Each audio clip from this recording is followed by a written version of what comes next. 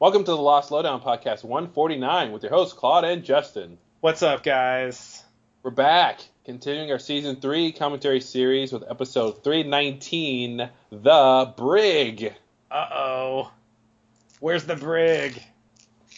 Put him in the Brig. Put him in the Brig. So we're continuing on this Season 3 journey. We're getting towards the end here, which is nice. Yeah.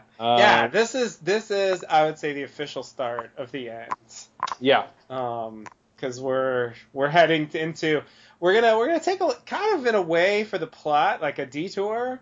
But it's obviously a detour with long-term ramifications, more or less. And yeah, after that, the season finale basically starts as soon as they get away from the cabin. So, because he's still lying there in that ditch in the finale, ready to kill himself. So. Oh, yeah. Yeah, because he's really suicidal when he gives up hope. That's his thing. No hope, must kill myself. Yeah, exactly. So yeah, this episode is definitely a pretty pivotal one, not just for Locke, but also for Sawyer. I would say it's a big moment for him. Yeah. I don't remember too much about this in terms of like the non-major scenes. So right. That's kind of all I remember. Yeah, I'm interested to see what this is going to be like on the rewatch. Yeah, like I kind of vaguely remember what happens, but yeah, the specifics will be a surprise. That's part of the fun of the commentaries. Yeah. So before we dive in, I have a little segment I'd like to do. Justin's segment. This is how you know we're a real podcast, because we have segments. Yep. You're not a real podcast unless you have segments. No music, but it's a segment. Hey, I gave you some music. Oh, shit, I'm sorry. You did, yeah. I apologize. Well, is that music? I don't know. I made some What sense. is music, really? Let's talk about that instead. So this is our sort of Lost Lowdown retrospective segment. I listened to the Lost Lowdown. Fuck, I didn't write down the number. Sorry. The Lost Lowdown for Catch 22. It should be like 20 something or other. And it was fun one. I recommend it to all of you. It was like really entertaining, at least for me, not having heard it in so long. Yeah. And not to, pat myself on the back or something, but, Podcast 29. There you go. Thank you. 29. It's still out there. And it's from April 18, 2007. Yeah. So, 8 years ago? Yeah, I guess so. Yeah. Wow. It's pretty old, but but it was really entertaining. So we we really didn't like the episode. The funny thing was that like we didn't dislike Desmond per se. We just didn't like the episode.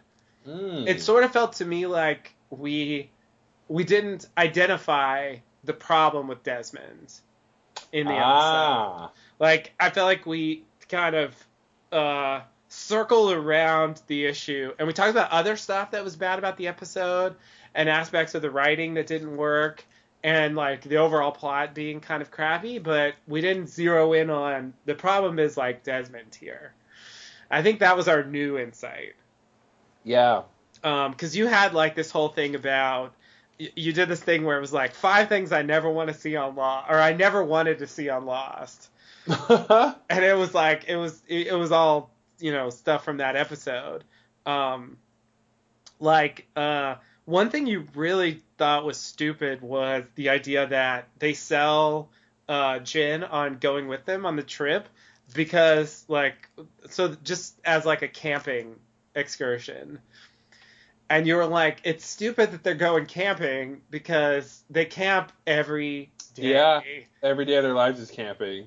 Going camping means nothing the way they're living. So like, why is that appealing? Yeah, that's a good point I made. Yeah, I have to agree. it was just like, you were just like, that's such a stupid reason to get him to go. And you were just like, that's the best they could do. Like, yeah. And you were really not happy with that situation. Nice. It was the, Catch-22 is the first episode where I did the scene by scene recap. Oh. We specifically talk about that, and it's like at the beginning it's super awkward, which is part of why it's fun to listen to, because I was not comfortable doing it at all, obviously, and so it's just like, and we start our show, and it was just like it was just silly. I think I got comfortable with it eventually, but man, it's awkward and hilarious, and sometimes I just describe things in a really silly way. And I confused myself about what happened. Good. Yeah, I was really confused about the helicopter. I mean, I know we talked about that again in the commentary, that just like the way they filmed the helicopter crash is just not convincing. Yeah. And it was so not convincing to me, I just didn't understand what happened. Yeah, I remember that. So I was just like, asking you to recap it for me because I didn't understand. Like I thought that Naomi dropped in the water because it seemed more like a person splash. Yeah, you can't get the perspective to see how far out that splash is to go, well, it's far out, that's why it's such a small splash for the big helicopter. Yeah. Because if it's close and it's small, then it's a person, or a smaller object. But if it's far and it's small, then it's a big object. Right. Yeah, and they're cutting corners on the budget so much that they don't show you any of it. Yeah. Like the two helicopter shots are a red light in the darkness in the sky and then a splash. Yeah, exactly. Yeah, and that's just it didn't sell it for me. And the red light was her parachuting, I guess. Oh, you're right. I think that is her parachuting. I was thinking it was a helicopter. Yeah, it was like some kind of beacon or something. Yeah, and see, I thought, I had this crazy, I thought that it was an airplane that sounded like a helicopter. I was so confused. Oh, what are those heliplanes? Yeah, because they say there's this line in the episode where they're like, that doesn't sound like a helicopter, or like they don't say it that way. They say that's not what a helicopter is supposed to sound like or something, and it's because the helicopter's crashing. Oh, but like I was like, oh, maybe it's not really a helicopter, it's an airplane, and I thought like the light was an airplane, and this whole extra, I was just way off base, obviously, which was hilarious to listen to, and you had to just correct me on everything involving. Here's a question. Sure. Holy crap! I don't know if you've ever asked this. Go for it. How did the helicopter get through the time barrier? Don't make that sound. That's funny. Accidentally? I don't know. I mean, it crashed, so that makes me think that it didn't go through the correct bearing or something, and so. Is that maybe why she's disoriented too? Mm-hmm. I would think so. Oh, that's something they sort of pick up in season 4. Yeah, okay. Yeah. I hadn't really thought of that, but it seems logical. Yeah, because I was just thinking, why is it a helicopter and not a plane and all that stuff? And it's like, how did it even get through the barrier? Yeah, that's a good question that I wasn't thinking about at all. We didn't know there was a barrier at this point. Yeah. At least not so explicitly. It was like, it was more of a theory, or Desmond just kind of sailed around, and it was sort of like there's some kind of thing, but is it actually literally a barrier there? Yeah. There was a little mini Grindhouse review embedded in the episode. I guess you had recently seen Grindhouse, and I had not seen it yet. Mm-hmm. And so you gave a brief thumbs up to Planet Terror and thumbs way down to... Nice! My views have not changed.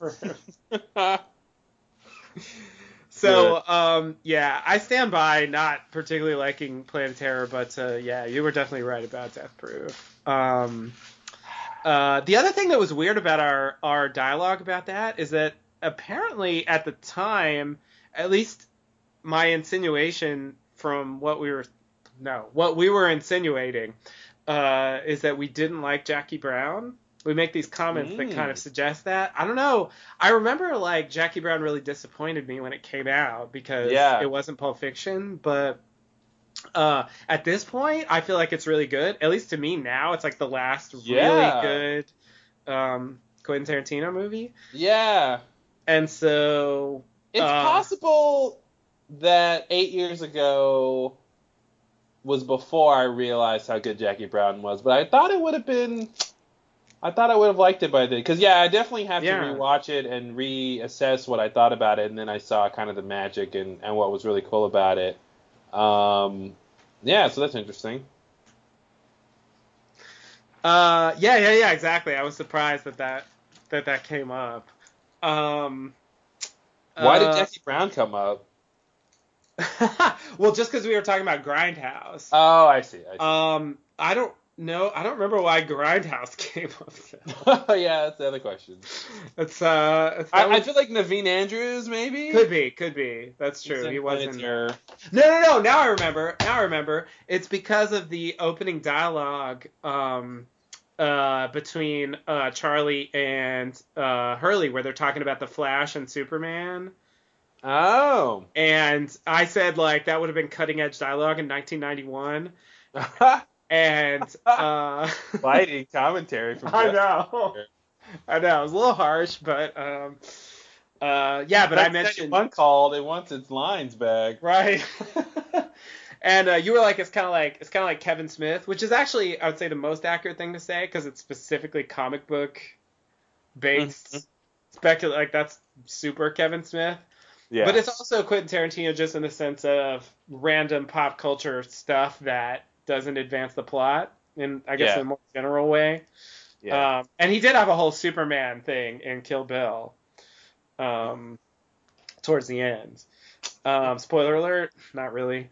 So yeah, that was weird. But yeah, I think Quentin Tarantino came up, and then you were like, you asked about Grindhouse, and so we briefly discussed it.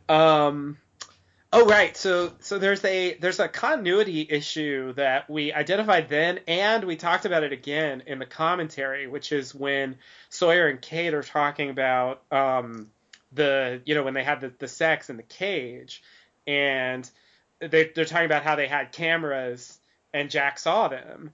Mm-hmm. And I think Sawyer says, I thought you said the cameras were broken. Yeah. And at the time, back then in 2007, and now, we were both like, I don't remember that. Like, when did that happen? Like, and you had some hilarious speculation about, like, maybe it was after that they were broken. And like, well, I got confused. So I'm confused. So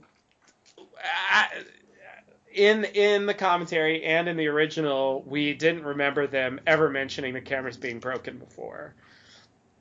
But you speculated in the original that maybe they were broken later, like Stranger in a Strangeland time or something, and the writers just forgot that they were later.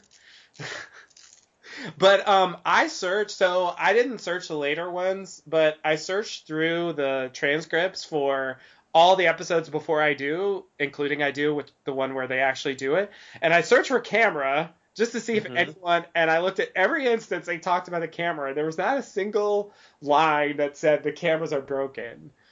So I have no idea. And I'm a little confused because now I feel like I remember somebody saying the cameras were broken. So I'm confused that I'm remembering something that I said I didn't remember. Well, Sawyer said it in Catch-22, but you remember it from a different time? Yeah, I feel like there's some reference to the cameras not working. Because he's saying... Oh, I see. Because you're saying Catch-22, he says... Like, she tells him Jack saw us? Yeah, exactly. And he says, I thought the cameras were broken? Yeah, she says, like, he saw us, there were cameras, and he's like, I thought you said the cameras were broken. Yeah, and I feel like in a previous episode when they were in the cages, like I think it's like maybe when Kate tries to climb out of her cage to get into Sawyer's cage, and he says something like they can see us, and then maybe that's when she says the cameras are broken. I so at the very least she didn't use those words. I guess. Yeah. I think maybe like if you just look at the word camera, you might not find it if she just says they or she uses some pronoun or something Right. like. Right. But yeah, now I'm having this vague sense that they were right. But the fact that both times we didn't remember that is funny. Yeah, and I still don't. I couldn't find it. I looked at the Lostpedia page for Catch-22 because they have a continuity error section, and they didn't mention it. They actually didn't mention the cameras at all. I looked at the section where they recap the conversation between Sawyer and Kate, and they just conveniently omitted that thing and, gave no reference to it anywhere. And so I'm really curious if I'm missing something, and they did say that, or if they just, it's just a continuity error. It never happened, and they just said that later. Yeah. I really don't know what the case is. But anyway, unanswered questions. So the next thing is I described the wine that they were making at the monastery as monk wine. Yeah. We had a long thing about monk wine because it sounds weird, which I agree. I had a question about whether or not Viacom still exists. Which I thought was funny. And you were like, of course it does. And you were right. But I looked it up on Wikipedia, and there was a sort of a breaking of the old Viacom and a making of a new Viacom in 2006, which was the year before. So there, sort of the old Viacom ended, and then there was a new Viacom created in 2006. Not that I knew that, but I was sort of right. I started reading the Wikipedia page explaining why and what happened, and it was so boring. I just had to stop. I wasn't that interested. But anyway, Viacom still exists. It's like a CBS subsidiary or spinoff or something like that. Not that that matters. Oh, you had a great crackpot theory, which is that Smokey was the oatmeal. Oh, Smokey's the oatmeal. And because they all ate the oatmeal, the Smokey was in them. Like, nice, they got claimed. Yeah, exactly.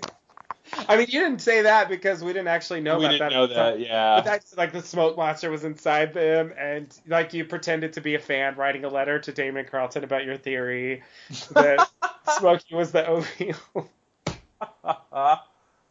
It was really funny. Great. It was a classic moment. We had this thing about the fact that Juliet and Desmond arrived at the island roughly at the same time. Like, they've both been there 3 years.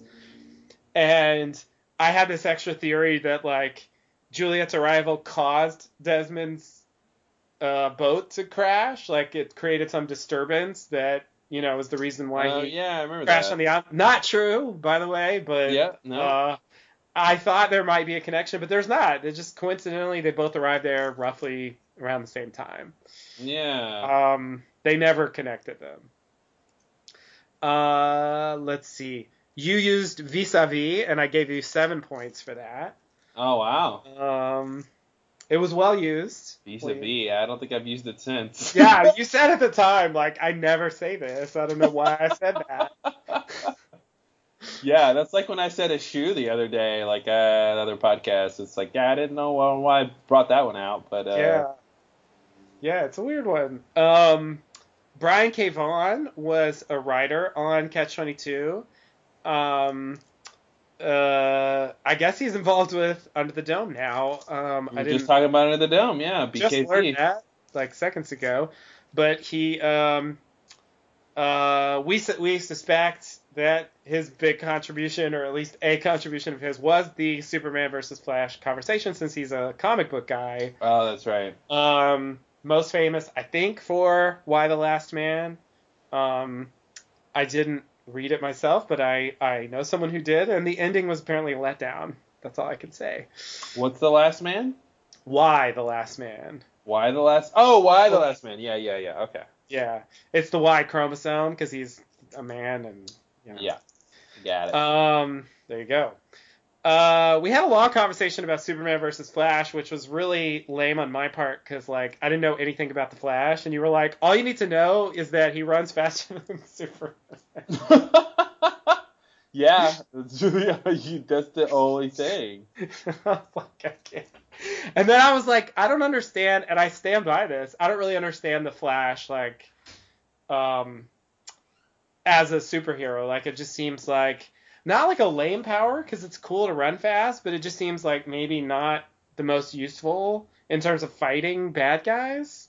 No, and it's super useful fighting bad guys because you're faster than all of them. But okay, but I mean, okay, I was just imagining like all he could really do is just run away or like run. No, I mean like obviously it's physics, right? So he's got super like if he's running fast and punches, the velocity and the force impact is huge. Okay. Yeah, and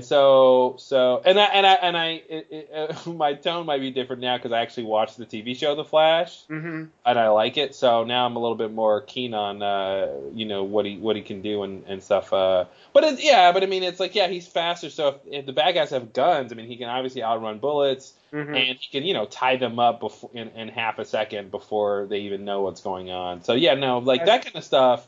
It's really there's other circumstances where he's kind of can't really do anything. But yeah, against like normal bad guys, he's super fast. He can save people from a burning building or sure. All that kind of stuff. Rescuing, I can definitely rescuing. But yeah, I mean, if he's fighting people with certain kinds of powers, I think sometimes speed isn't gonna be the thing that gets him off. Whereas like Superman has like 15 powers, and one of those is probably gonna help him win. Right.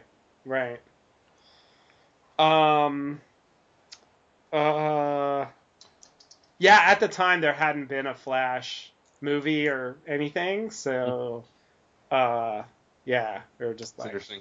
I don't know what to do with the Flash. Right, so the Catch-22, the book, Naomi has a copy of it. I guess it's in Portuguese. Yeah. And I think we talked about this, but that was clearly a misdirection, I think, to make us think that that it's the people that Penny had looking for Desmond, because they were speaking Portuguese. And I definitely think it was supposed to misdirect us. But not Penny's boat. Yeah, exactly. But coming back.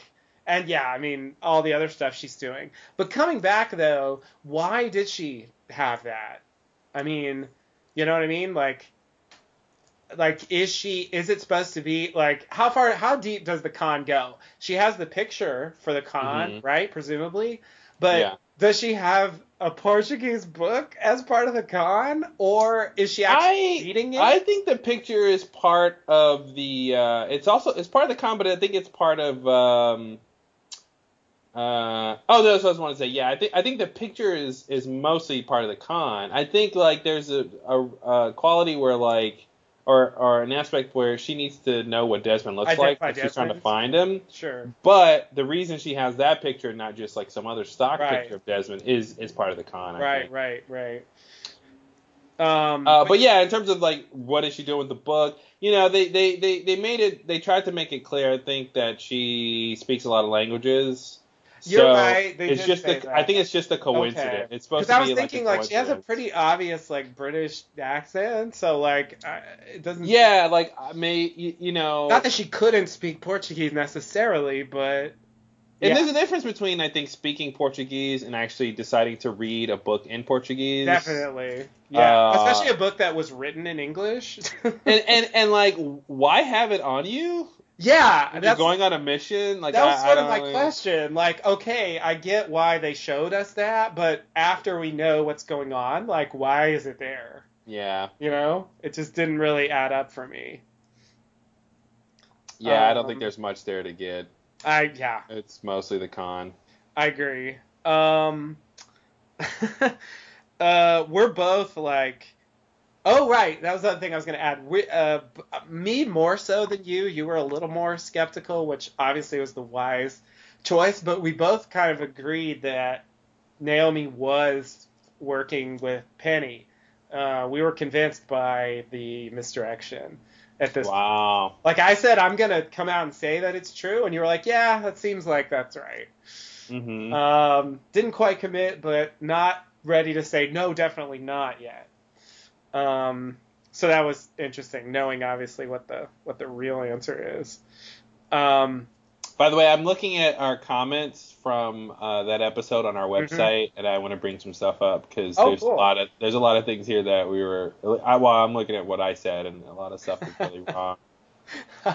I'm almost done with this. Just a few more things. We were both totally done with the idea that they were going to be rescued. Like the satellite phone dies at a certain point. Mm-hmm. And I was like, if this were like season 1, we'd be like, oh my god, the satellite phone died. Like, you gotta repair it, get Saeed in there, you know. Oh yeah. And we were both just like, we just shrugged, like, whatever. Yeah, the sat phone is not their way off the island.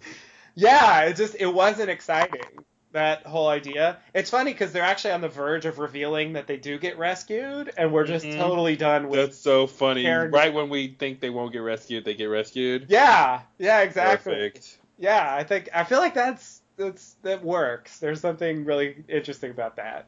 It's very lost. It is. It's super. Oh, you guys don't care about them getting rescued anymore? Good. Now we're gonna rescue them. Exactly. There's a scene where Kate's like washing herself over some like community watering hole. Yeah, I remember. And she's like sweeping her dirty neck sweat like into the. Yep. She's just contaminating the whole thing. We had a long conversation about that, which is funny.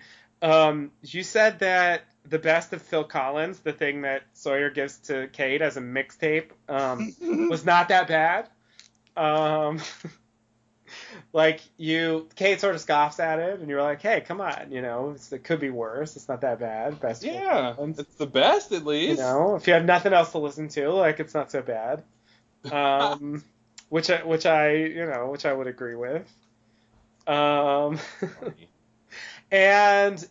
finally the flare issue. We talked about it last time, and like I was convinced that the flare is the reason why Mikhail shows up.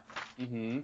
And sometimes I did this on the podcast, and like in retrospect, I don't really know why. Like I would fall on my sword for certain ideas, but I was like, it's this, and it has to be this. I don't really know why I was so invested in the idea that the flare, but I still think it's true, yes. But it's like, maybe not. That's okay. Mm-hmm. So anyway, I was like, it's the flare, and you're like, but maybe not. It kind of seemed like he just stumbled into the camp, and like, yeah, that's kind of true. So anyway, I don't know, like, I do not understand my old sort of fixation with like, there's this thing that doesn't matter at all, and like I'm deeply committed to this interpretation. Like it's weird for me, especially now, the way I think about this show. Like, any attitude like that is, limited or bound to fail at a certain point. So I feel like almost anything's worth considering at this point, and it's like, that's the kind of thing where I guess I would say the same thing as I say about Kelvin and Radzinski, where, I think Radzinski killed himself, if I had to say, but like it's 100% possible that Kelvin killed him, and it doesn't really matter to me that much what the answer is. Yeah. So I'm fine either way. I would say the same thing about this. I think the flare brought him there, but it's very possible that because the show operates on coincidences a lot. Sure. From a structure aspect, then what was the flare for? Right. Why even have that scene where he accidentally shoots the flare off? And It's like, well, the only really reason is the payoff for that setup is Mikhail coming in, and it could be a coincidence. Yeah. He could have said, I saw the flare. Mm-hmm. And he didn't. So they're not above throwing in something and not really paying it off. Like, yeah, it's like, hey, this guy's following us? No, I saw the flare. I thought you Right. were, but, yeah, no, it's one of those things, too, yeah, with Brzezinski killing himself, it's, I guess I'm 51-49, that Kelvin killed him, but yeah, doesn't matter. Yeah, I think I'm 51-49 that he killed himself. It's very Nice. I'm very indifferent about the whole thing. I just think that seems like that's what they tell us, and there's no contradiction, so I'll just go with it. But it Well, doesn't. that's what a murderer tells us. Fair enough. No, hey, 49. I mean, you got a point. And same Well, thing. that's why it's 51 to me. Right. I see what you're saying. Yeah. Yeah. No, it's really just I guess I'm prone to, if they tell us an answer on screen and they never tell us it's wrong later, then I want to believe it, even if obviously, as is the case almost all the time on Lost, the source is not reliable. Mm-hmm. For various reasons, especially if he is himself the murderer. Yeah. So yeah, I mean, it's very possible, and I don't know, that story could be more interesting. Yeah, and I think the thing that makes me think he didn't kill that Kelvin didn't kill him is just the fact that the suicide to me lines up a bit more with the actual, like, the fact that the blood's on the ceiling. Right. Which would make sense if you put the gun under your chin and shot. Yeah. If Kelvin killed him, I would expect the blood to be on the wall somewhere. Right. So it's kind of like, yeah, I don't see I feel like Brzezinski is like, I mean, suicide's a sensitive topic, but like, I think he doesn't seem like a person who would kill himself. Mm-hmm. But he's also, like, annoying enough to be, I think, the kind of person who'd be like, well, I can't get what I want, so I guess I'll kill I don't know. Like Locke. Yeah. God. They would have been best friends. Yeah, too bad they never got to meet. Yeah. Yeah, no, I agree. I mean, I feel like his later characterization definitely throws it into a different light. At the time, not really knowing anything about his personality, it was easier to fill it in and just imagine him being someone who would commit suicide, Well, and also, isn't he invested in pressing the button? Yeah, you would think so, right? I guess I mean, if anybody knows if the button should be pressed or not, it should be him, I think. Yeah, I would have from to the agree. from starting that whole thing. So it's like, designed the whole thing. He knows, what's going on. Yeah, so I mean, unless he's like, hey, you press the button yourself, I'm just gonna kill myself, even though he knows that makes things worse. But it's like, well, I'll be dead. Why do I care? Like, I don't, maybe he's that horrible of a person to not care if the world ends or whatever. But yeah, it seems like he would not do that if the button needs to be pressed. That reminds me of this weird thing we talked about in our retrospective, season 2 retrospective, which we did very shortly after season 2. Where we talked about the thing with Kelvin and Desmond, where like Desmond comes out and sort of confronts Kelvin about running away, and he's like, hey, what about the button, and what about saving the world? And Kelvin sort of says like, well, I needed someone to keep doing it, so that's why I tricked you. But then in the next breath he's like, but fuck it, just come with me. Yep. So he's like waffling, like, did you think it did anything? Yeah, which one is it? Yeah, at first you say it's important enough to where you need somebody to stay behind, but then I guess it's like, well, but since you don't want to stay behind, it's kind of like that. It's a weird turn because it's like, well, that was my original idea, but the situation has changed. You I was trying to trick you. So come with me if that'll get you to, the path of least resistance, is if you can just come with me. But he's probably just lying about coming with me, right? Like, he just wants to kill him. Like, he doesn't actually want him to come with him. Yeah, I think you're probably right about that. Yeah, so but then it's like, well, you killed Desmond. Now, do we go back to you thinking the button needs to be pressed? Or do you think he can he can leave the island in time? Right. Yeah, as usual with Lost, we don't get to find out. God, this show, man, it's so lost. It's just so lost. It's really ridiculous. So that's the end of my recap for Catch 22. So you can talk about the comments if you want. Yeah, so there's a couple things here that were pretty funny. I was just kind of looking to see what I was saying. I lost my place. So my first comment was, this ep is kind of strange. Desmond's BS was really BS. The monk thing was cool for half a second. It didn't seem to go anywhere, which of course means we'll find out where it's going later. Hopefully it was more than just to set up Des meeting Penelope. Nope. Oh, excuse me, Penny. Nope, that's all. Nope, wrong. And here's the thing I was super wrong about. I'll say it right now. Brother Campbell is Jacob. Oh my God. Wow, that's a crackpot theory. Yeah. Mostly probably because of the picture. With him yeah. We did talk about the picture. And I think I believed that the picture meant nothing.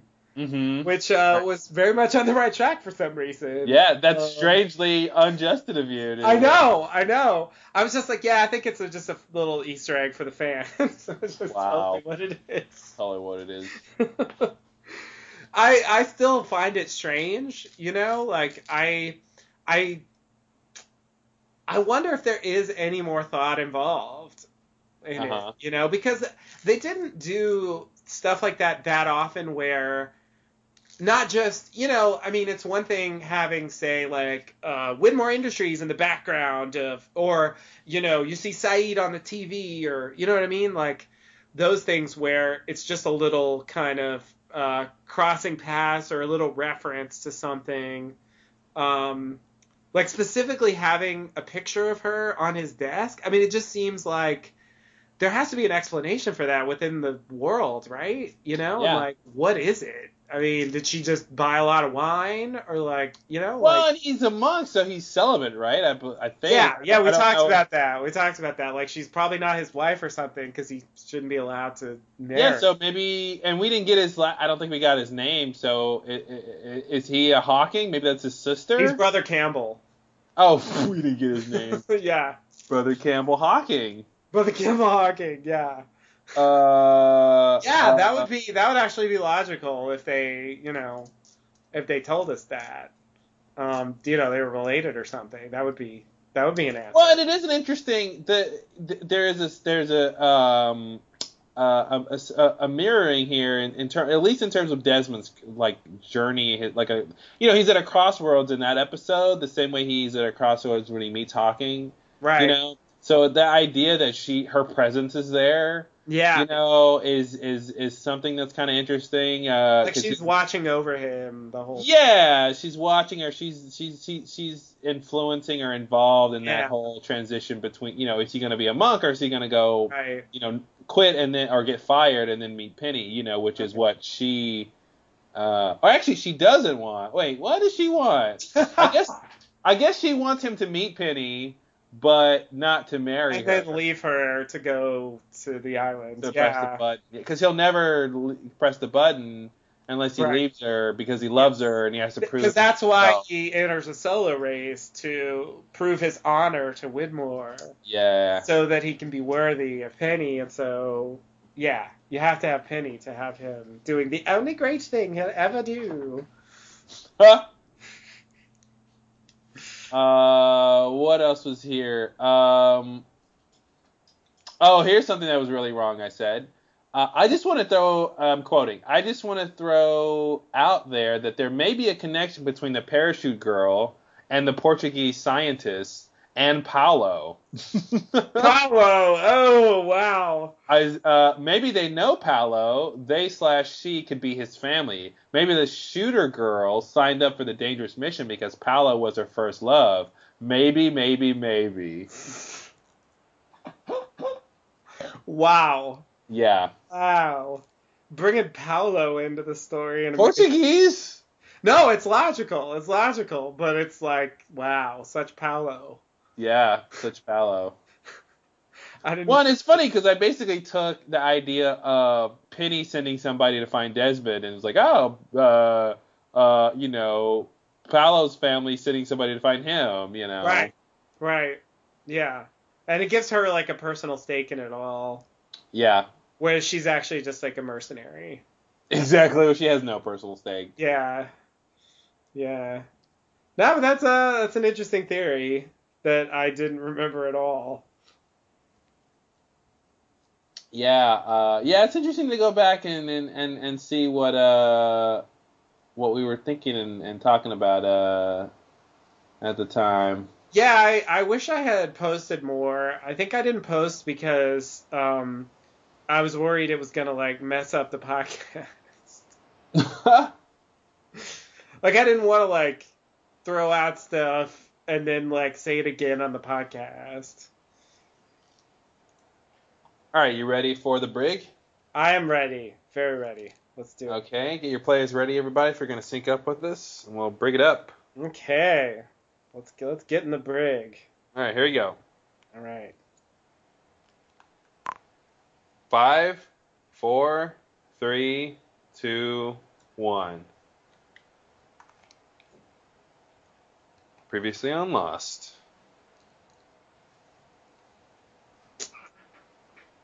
Get over it. Get over it. Actually, and get out of here. And there was Jacob on the bench. Oh, right. Jacob on the bench. Yeah. Because he knew? Or did he? Yeah, that's a good question. Was he there just to touch him? But why did he know to be there? Imagine there's a box. It's a box. Like, it's such a strange metaphor. You're right. This line. Let's hope that box is big enough to get a submarine. That makes this show seem ridiculous. If I tuned in for the first time, I'd be like, in the water and like he looks all cool. Like there's like 3 moments on the show where he's that higher status than the person he's talking to. Yeah, totally. And Ben even wanted him to do it. Yeah, exactly. So he's just wrong. But that box metaphor is so like that's not how anything on the island works. Where you just imagine up something and you get it. Ben couldn't even get surgery. Yeah, I know. It's weird. It's a weird thing to sell to us. I feel like we already should know that can't be true. Yeah. Oh, look, reading the files. Oh, he's reading files.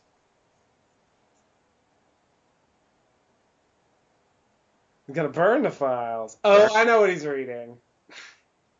Oh, it makes him sad. I just remembered. Yeah, he's sad. 8 days. 8 days. So this is one of those rare on island flashbacks. Yeah. Yeah. So we're cutting back to the previous episode. I remember this being very exciting. Oh yeah, this is like right after the end. You brought him here. Shut up, Ben. That's exactly the opposite of what happened. Yeah. We didn't. You literally did. I know. Ben is he's so full of shit. It took us a long, like we knew he was a liar, but it took us a long time to know how literally he says the opposite of things. Yeah. He just literally says the opposite. And like how know much where we are? Oh, yikes! God. Yeah, they're really throwing out the shit in this. And then Tom closes the door like, "Don't you tell him where we are." Ooh, shh. And it's like, what, purgatory? And that's what you think. You feel like it's some crazy answer. Yeah. But can he really mean? Don't you know we're on an island? Like does he think like? I forget what if they come back to that, but yeah, I think they do. But I'm amazed with Ben's willingness to insinuate craziness. I almost feel like Ben is like the writers. Well, think about it though. If he's trying to manipulate Locke, what best way to do it? That's the way. No, you're totally right. He read his file, man. Yeah. He knows that he right. you're immaculately conceived piques his interest. Yeah. Yeah. You brought him here. You're you didn't special. Do anything. Yeah. Wow, that was a nipple close-up. Interesting. I'm ready for my close-up, Mr. Yeah. Is that Josh Holloway's nipple? Hey, that nipple went to acting classes with him all the time. I hope so. He did leave his nipple at home. Had a really A lot of screen time. His nipple's a method actor.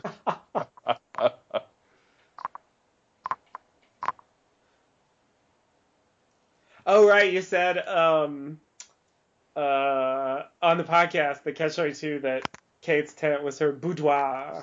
The boudoir, nice. That was hilarious. Because when you call it that, like, you can't do anything else but seduce people there. Yeah, oh, for sure.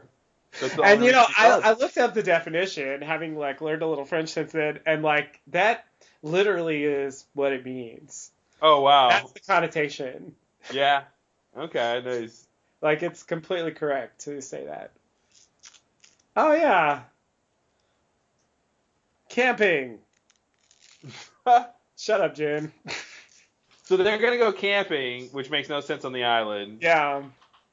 But they don't want Sawyer to go. They have to hide it. Yeah, because Sawyer's Sawyer can't go because of this. Right. Because Smokey's going to come out and get him, right? Because he's not supposed to. Because Desmond didn't see it, brother. Smokey Vincent? No, okay, wow. Smokey Vincent flashlight. Hello, James. Yeah, I mean, I guess it's momentous because he hasn't been back to the camp for a while. Yeah, I kind of forgot that. It seems like what's the big deal?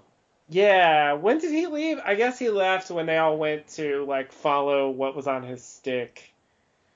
Oh, when they didn't care to find Jack? Yeah, when he didn't have the motivation, yeah. Yeah, he didn't have the motivation to find Jack. So weird. And they've forgotten about the stick completely by this point. Yeah. This is my follow-up tour. Does he know about the submarine? Apparently. How does he know that? I guess Kay told him?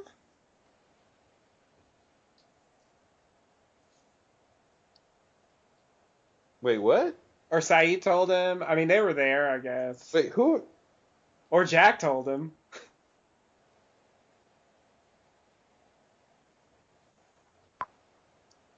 He attacked us.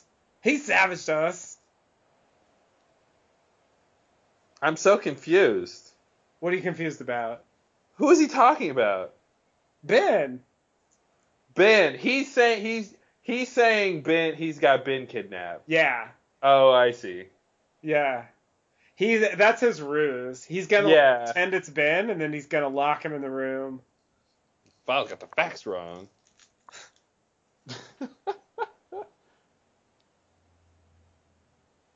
Right, of course it's in the file.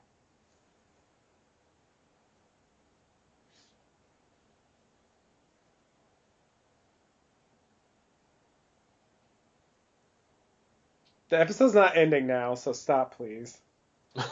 Oh, right, he has to go barefoot. Because of this, like... Oh, he's gonna pull a Die Hard? Yep. Oh, yeah, that's a Die Hard thing. Forgot about that. So here's the FAMP that's actually a real camp. Oh. I guess. So, yeah, the idea, which I don't know if we ever really got during the... It wasn't really crystal clear. Well, it was, I guess, but it was just weird how they were moving. But it's like, they were at the barracks. Yeah. They decided to leave. So now they're camping. So they just took their camping gear with them. Yeah. So they can camp. And they're all moving to the temple. Yeah, that's the idea. The ultimate destination. Cindy's line, they've been waiting for him, that whole thing. Oh, yeah. Is that the time travel? I feel like they never nailed that home. But it's funny how he became Prophecy Boy because he time traveled. He created his own prophecy by time traveling. Yeah, which is a great way to create a prophecy. It is. Go back in time and tell people you're important in the future. It's such a cheat, and like now he can think that he's important and just be wrong. The question is, why are they just now finding out about this? Finding out about what? About Locke. Like they should have been waiting for him all this time. Well, that's what she said. She said they've been waiting for him. So I'm assuming they have been waiting for him all this time. I agree they haven't portrayed that, but yeah, that seems to be the claim. Oh, right, and then Ben implies that there's so much crazy shit in this episode. Like, just Locke's mere presence is making him heal faster. Yeah. It's like, is he lying? It seems true. Or has it been You have no. Or has it been like 5 to 7 days since he's had the surgery? Mm-hmm. And now he's getting better. And he's just healing because he would have healed anyway. Yeah. Crippled by the memories.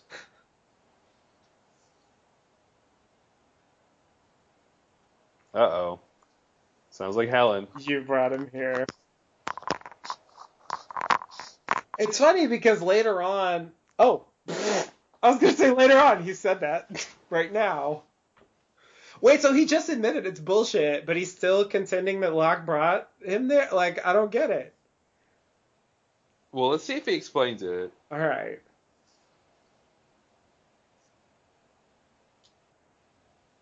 I feel like he's just saying figuratively you brought him here, even though he seems to be saying literally you brought him here. Okay. I guess he's saying there's no magic box, but you're responsible for him being here. Yeah, he really should true say, in a sense. He should really also include you brought him here figuratively, not literally. We literally brought him here. But he literally claims that they didn't bring him there. So yeah, like, well, no, he didn't say that they didn't. He did say we didn't he?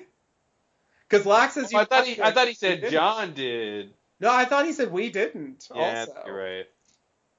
Yeah, that was the lie part. That was the lie. Wow, there you go.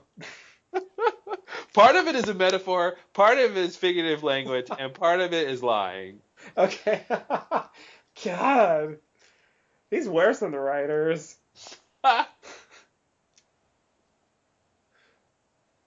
Okay, so they're back now.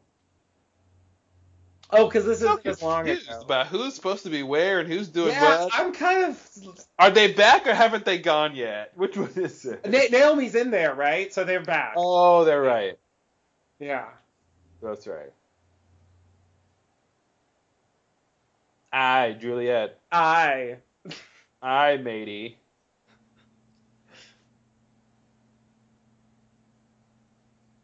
What did she say? Oh. Yeah, I'm not that she was on a boat, I guess, but it's weird that he's not mentioning the fact that they're all dead.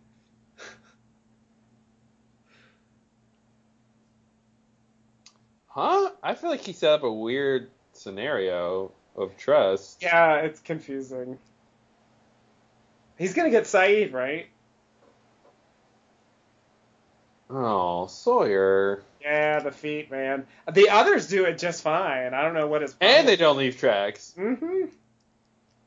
Although none of the others that are actually doing it now, because they're wearing shoes as they trek across the island.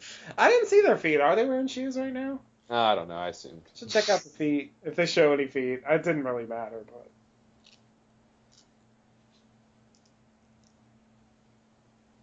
It does say that. It's not true. Really? He's just lying? Yeah, because like he knows the story. That's why he's bringing Sawyer to meet his father.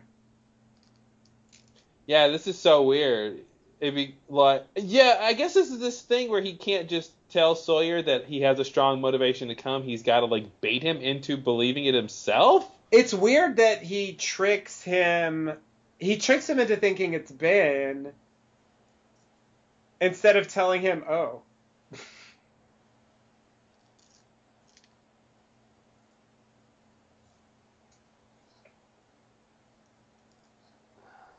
Oh, Locke can't even do a con right. Yeah. Because why wouldn't he say, I got the real Sawyer, he screwed me, he screwed you, come kill him. Yeah. And it's... Maybe he'll explain it at the end.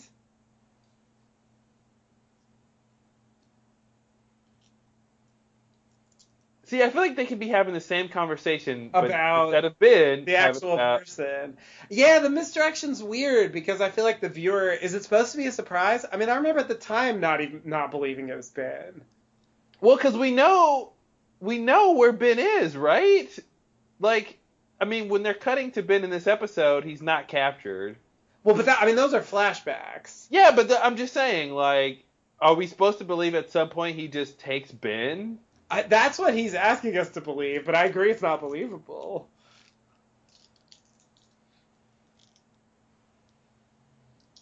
It's just weird, like, hey, you, Sawyer, only you, let's take you and go kill Ben. Yeah, and I feel like Sawyer doesn't really want to kill Ben that bad. It just bad. doesn't add up. Yeah, it just seems like, why is it Sawyer? I mean...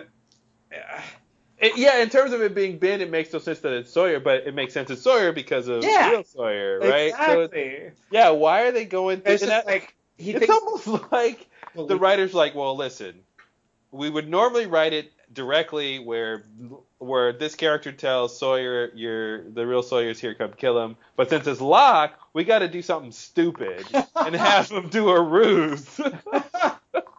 Like a really bad... To be authentic to Locke's character, right. He's got to do it wrong. Right, of course. What was Saeed doing, by the way? Just digging a hole for no reason.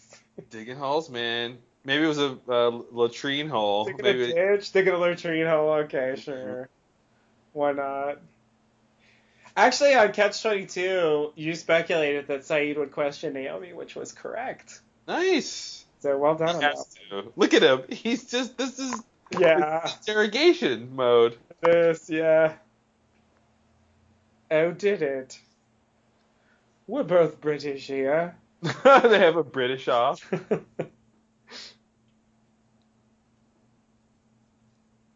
Nautical miles. That's how you know she's on a ship. He's getting straight to that. Mm-hmm. No.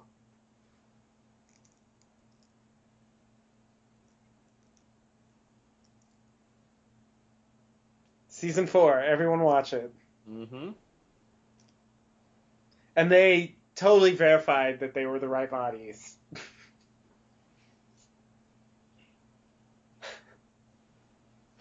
I remember being surprised at how they shrugged that off. Mm-hmm. Like, no, you're obviously not dead. Anyway. Yeah. And it's sort of like, yeah, you're right. It's true. So here's the other ruse. Yeah.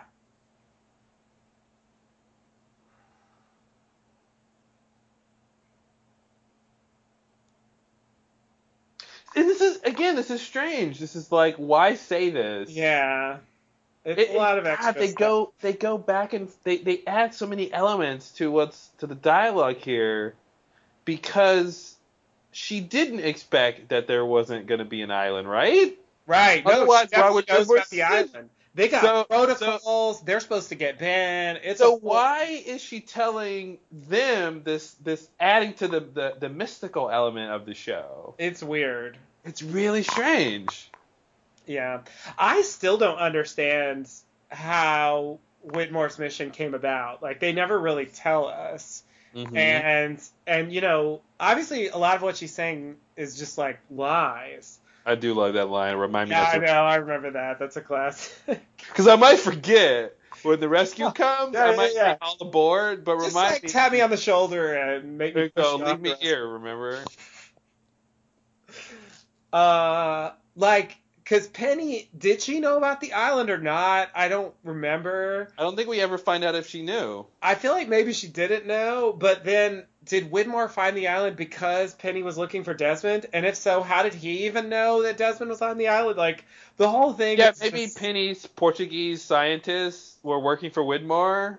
Yeah. That's sort of what I was thinking. But then it's like, how did they even know to look for electromagnetic anomalies? Like, why would Desmond even be there? You know what I mean? It just seems like such a random guess. Well, I think there is a reason. I can't think of it right now, but something with the lighthouse maybe, and something with Hawking and Widmore. I don't know. I think there's some reason that Widmore might know about electromagnetism to look for. He is obviously directly involved with Miss Hawking, and obviously she knew that Desmond was going to the island, so perhaps it's as simple as that. Yeah. That's actually a pretty good explanation. I didn't think of that. All right, shoes. I don't know if they're going to show feet. There's a foot shot. What do they call it? Gratuitous foot shot. It's time. This whole thing Ben's doing is weird. Like, I mean, is he just trying to set up Locke to fail? I guess that's maybe the obvious. Isn't that what he's always trying to do? Shoes. But it's a lot to go. It's a lot of trouble to go to just to make Locke look stupid. But I guess if Locke Well, is no, because he's threatening him as the leader of the others. Boy, as the leader, yeah. And he's like, this is the one thing Locke won't be able to do, so I'll prove to everybody he can't be the leader because he can't do this. But it's just like, if you only knew, like, you only think that because he said some stuff that he only knew because he time travels later, and you're telling him this now. Yeah. You know, it's like, he only knows he's supposed to be their leader because they tell him that after he's already told them that. You know what I mean? It's a time travel paradox. I'm confused how Ben knows Locke is supposed to be the leader. Like, who told him? I'm assuming it came from Richard, because he's the only one that I know for sure was there when Locke was time traveling.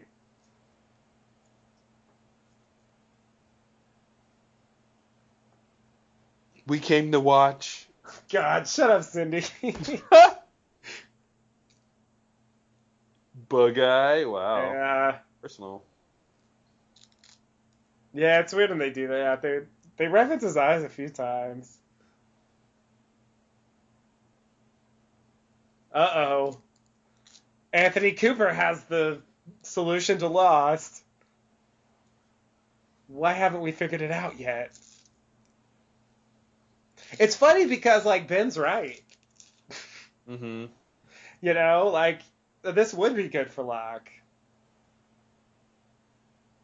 Like, it's all true, but it's Or is it good for Locke to not even care? Maybe that's actually the best response. Well, sure.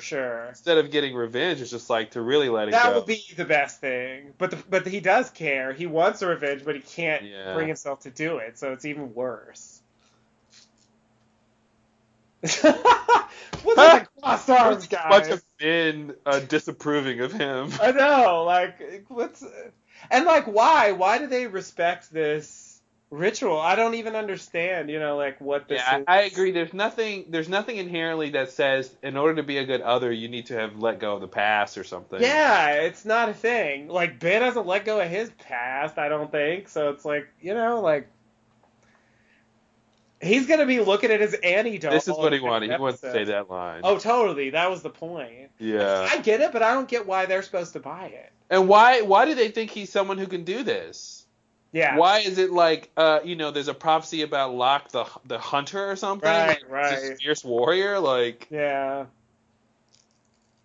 Yeah, it doesn't really make sense. You know, it's actually interesting to consider what mythology the others created over the decades about Locke. Yeah, I agree. It would be interesting to hear from them what they expected, and although it's funny because I think Richard's gonna cut through all that and be like, yeah, I don't think you're that special because I saw you born. He's gonna cheat too. It's weird. Like, he buys into the ritual, but he's like, hey, just get Sawyer to do it.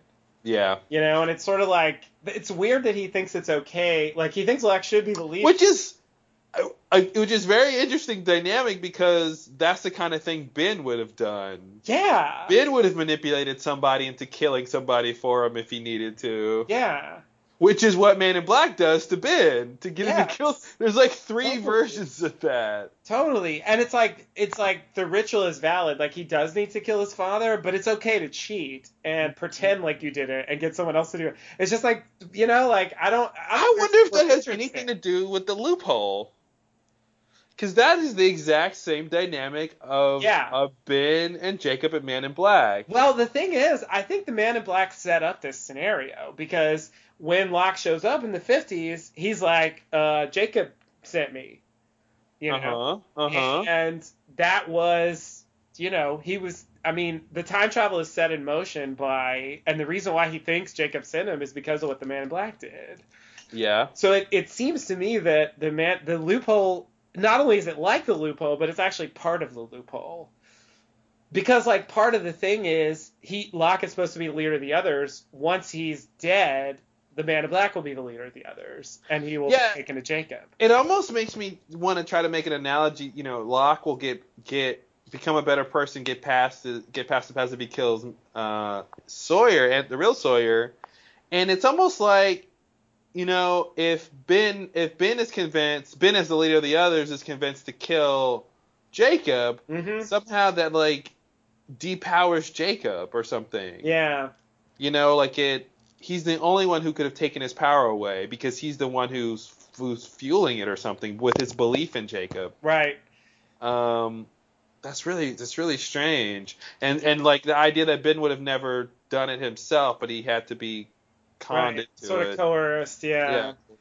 Yeah, and Men in Black set that stuff up too. Like, he's the one who's responsible for Ben having to leave the island. He's the one responsible for the help me thing, and Ben thinking that Jacob didn't care about him, and like there's all these points where it seems like he was running that whole situation.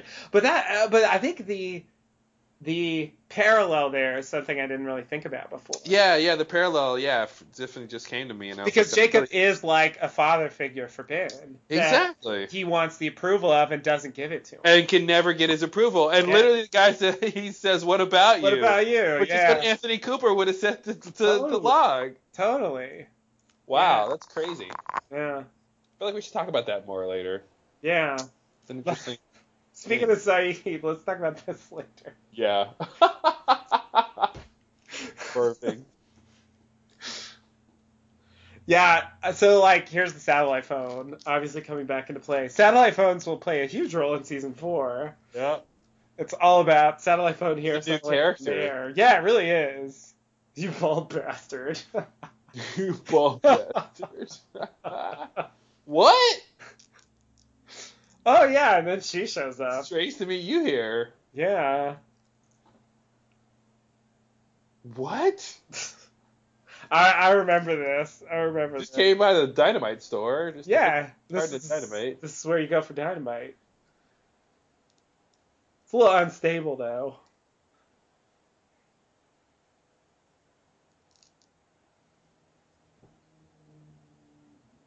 Be careful, it's unstable. Yeah. Don't arse yourself. So I guess we'll find out what she's doing with that dynamite a little later. Yeah. That was a little teaser. 2 days ago, I don't know why his hand was hurting.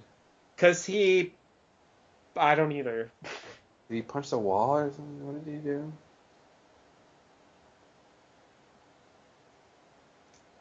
I'm immortal. You were formally introduced in the 50s. But okay. And you also saw him when he was born. Mm-hmm. Richard's role in this, I think, is also very confusing.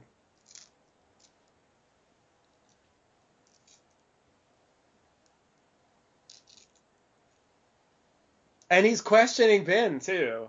Mm-hmm. Which is realistic. He should be, because Ben has been crazy his entire life. But he seemingly lets him be the leader. And here, Richard says it's because Locke was able to walk when he crashed. Yeah, so they're like, oh, maybe this is the special person. Which, again, is, I think, interpretation that isn't necessarily true. Yeah. Which is strange, because you would think, well, if someone gets that, they must be special. But it's like, no, not necessarily. I think the island's doing things and Jacob isn't controlling every single thing that's happening. Yeah, I mean, the island has power, and, in a way, the smoke monster is, from the island, and, Jacob's not controlling that. So I definitely think there is that element. I do think it's still a question of what healed Locke exactly, but before we pass it up, that was the line where Richard's like, the fertility problems don't matter.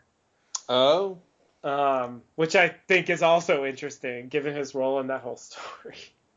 Like, Richard is a very mysterious character, I think, even though we learn his whole story.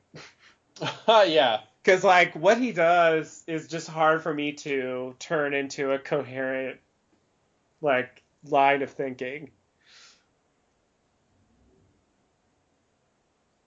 John boy.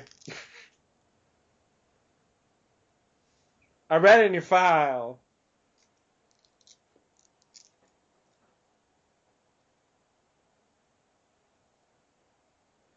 Wow, Locke has the upper hand. Yeah, look, he's whittling. I mean, that's Yeah. classic Locke. Like it's the opposite of the Locke who throws the dishes. Yeah. I think Man in Black Locke whittled too.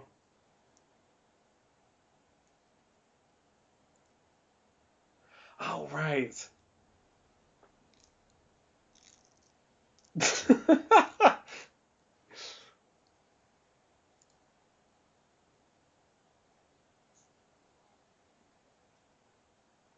Oh, you think it's an island? Yeah, nice try.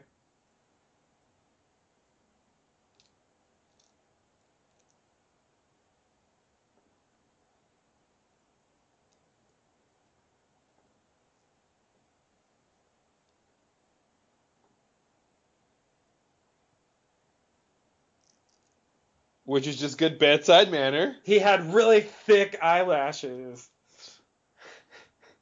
Everything he's saying is normal. So far, Yeah. nothing normal.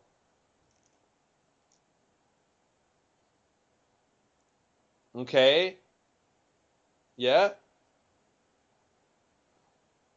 Oh, he thinks he died. There's the key point. Yeah.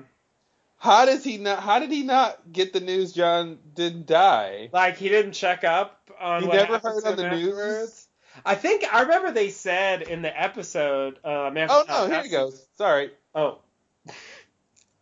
Oh, that's why he's dead? Oh, there we go. Okay. Wow, it's like he's listening to us. That's really weird. So he's just wrong. Okay. So Yeah. everything he said was just normal and he's just misinterpreting. He's just wrong. But it's funny, he's gonna throw out this idea that they're dead. Yeah. When Saeed and Naomi just very casually shrug that off as like, no way. You're right. That's another classic loss. Yeah. They put two opposing ideas in the same episode. Yeah. And they just let you marry. And listen, and it's characters looking at the same evidence having different conclusions. Yeah, totally. That's exactly what the show's about. And like for him, it is crazy. I mean, he was driving down the road in Tallahassee, and then he wakes up here. It is weird. And it's all about the information you need, right? Because Naomi knows what Whitmore's capable of, and specifically what he did. So to her, that means they're not dead. But right. Sawyer doesn't know that. Right. Right. So he doesn't think that someone just did it. Exactly. Yeah, that's crazy. Here's the show telling us how to view the show. Yeah, totally. Totally. We just had a hard time listening. Yeah. Well, we didn't know what we were supposed to be listening for. That's true. That's the problem. They don't really tell you. Uh-oh. Tom Sawyer. Uh-oh.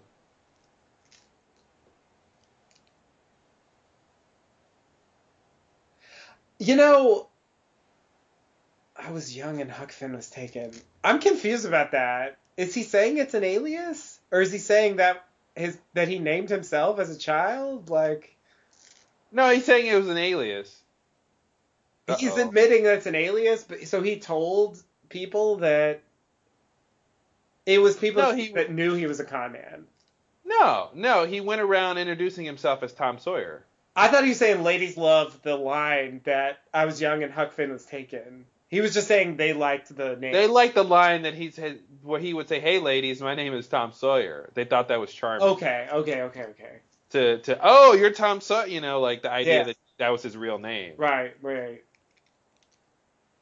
Shoes? Oh yeah, they totally got shoes. So much shoes. Shoes. But they're not in their other's gear, really. They're in their kind of normal clothes. So, right? Because aren't they? When we first saw them, they were more savage looking, fake beards and all. Mm-hmm. That's such a stand-in in the back.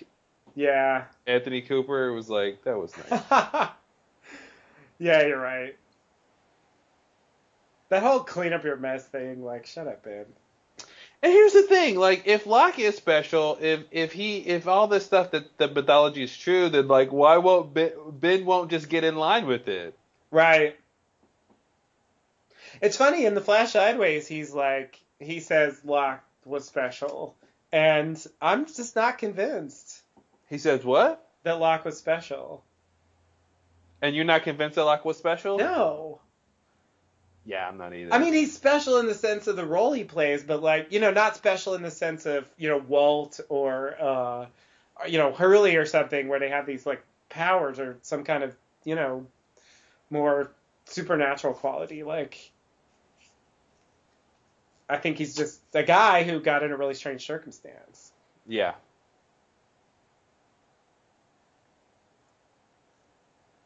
And like his healing doesn't make him special because other people heal too.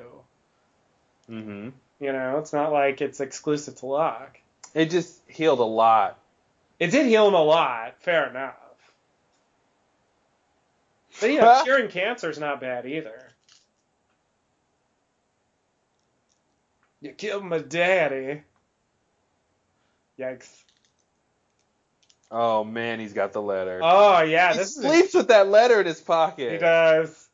He does. He might not have shoes, but he's got the letter. Wow. Yeah, I guess like they really wanted to draw Sawyer in. They didn't want him to know from the start that that's who. So it's a surprise, and he doesn't just charge in. Yeah. Like you killed my dad, and he gets to like figure it out, and then it's like this growing realization that leads to this. It's a great choice when you're in this part of the story. When you're in the first part of the story, it's like, why the ruse? Yeah, it feels very contrived.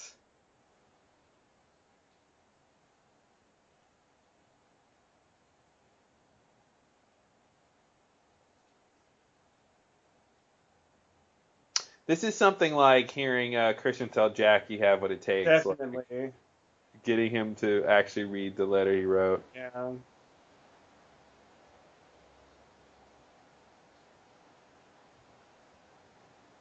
Is he getting more Southern? Yeah, I remember thinking that at the time, like, this weird accent comes out, and he didn't play him like that before. Yeah, he's getting Tom Sawyer, like. Because, like, presumably, like, when he was hanging out with Locke, I mean, he was conning Locke, but he wasn't using a persona. Yeah, but I think Anthony Cooper has his own speech pattern. And see, that was the thing that I got confused about, like whether Anthony Cooper was just another alias and we never find out his real name. I think that's what it is, yeah. But Anthony Cooper had a house, he had like an estate, like. And? But like an alias, like. How long has he been? But he could. I mean, he left with a bunch of money, right? So he can create whatever identity he wants. I guess so. Like, you're saying like people can't have false identities and buy things? I know, but it's a commitment, Yeah, he's identity commitment. Of course it is. Yeah, he's trying to con people into. Oh wow. No, but I remember thinking that Anthony Cooper's supposed to be his real name, but I is he actually Southern and he was covering it up, or is he just taking the persona that he used with Sawyer's parents? I don't know. Like, it's just weird. It seems like he changes in this episode. Really, Anthony Cooper on the island feels like a different character to me. Well, he thinks he's dead. Yeah, well, that's a fair point. I guess that'll change your personality a little bit. And now he's actually dead. So Sawyer just killed him. That's kind of he's killed him now. Sorry to talk over that, but I just find his demeanor very strange. I think he made a choice as an actor to regress into his Tom Sawyer Southern accent during that. Yeah, I think it was a good choice. It was interesting. Yeah.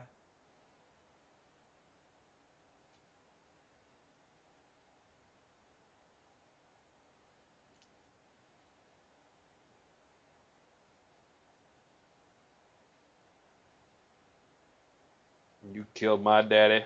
It'd be funny if Locke was upset. Yeah. Prepare to die. What was she eating? Was that boar? Like boar ribs? Boar ribs? Is it sushi? Like, what is that? Looks like pineapple. I don't know what the meat is. It's some kind of meat. Sort of meat, yeah. Yeah. Pork chops. Thanks for covering your mouth, Juliet. That's very polite of you. Mm-hmm.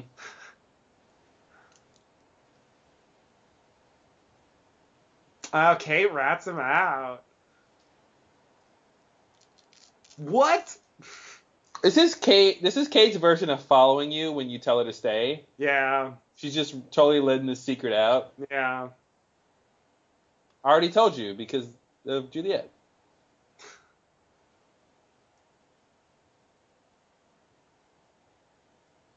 One quarter pucker? Yeah, what else are you going to do? I'm puckering over here.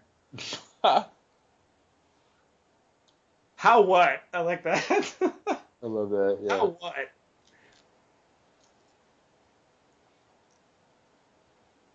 How what? It's like, is this a joke? A phone radio. No, a satellite phone. Though a radio tower is going to interfere with it for no apparent reason. Uh-oh. Uh-oh, they got a secret. Tell us a secret. What's the secret? Not yet. Not yet. That's for next week. Like Jack. Kate just told Jack this huge secret, but Jack's not gonna reciprocate. Yeah. She even wants him to do it. Yeah, it's great. Jack? Great drama there. Yeah.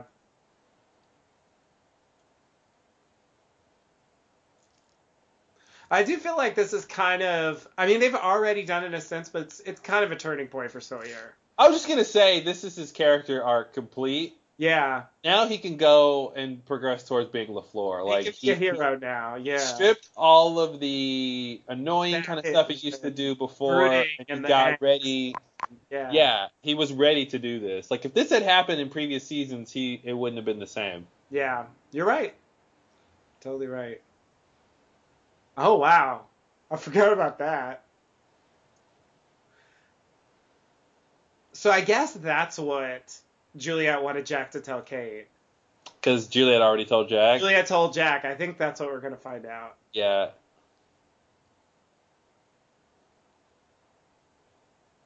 I'm never going back.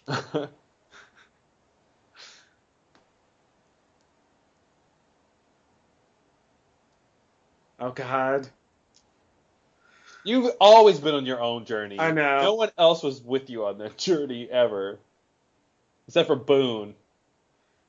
You know, now that I think about it, in a way, he never goes back to the main camp.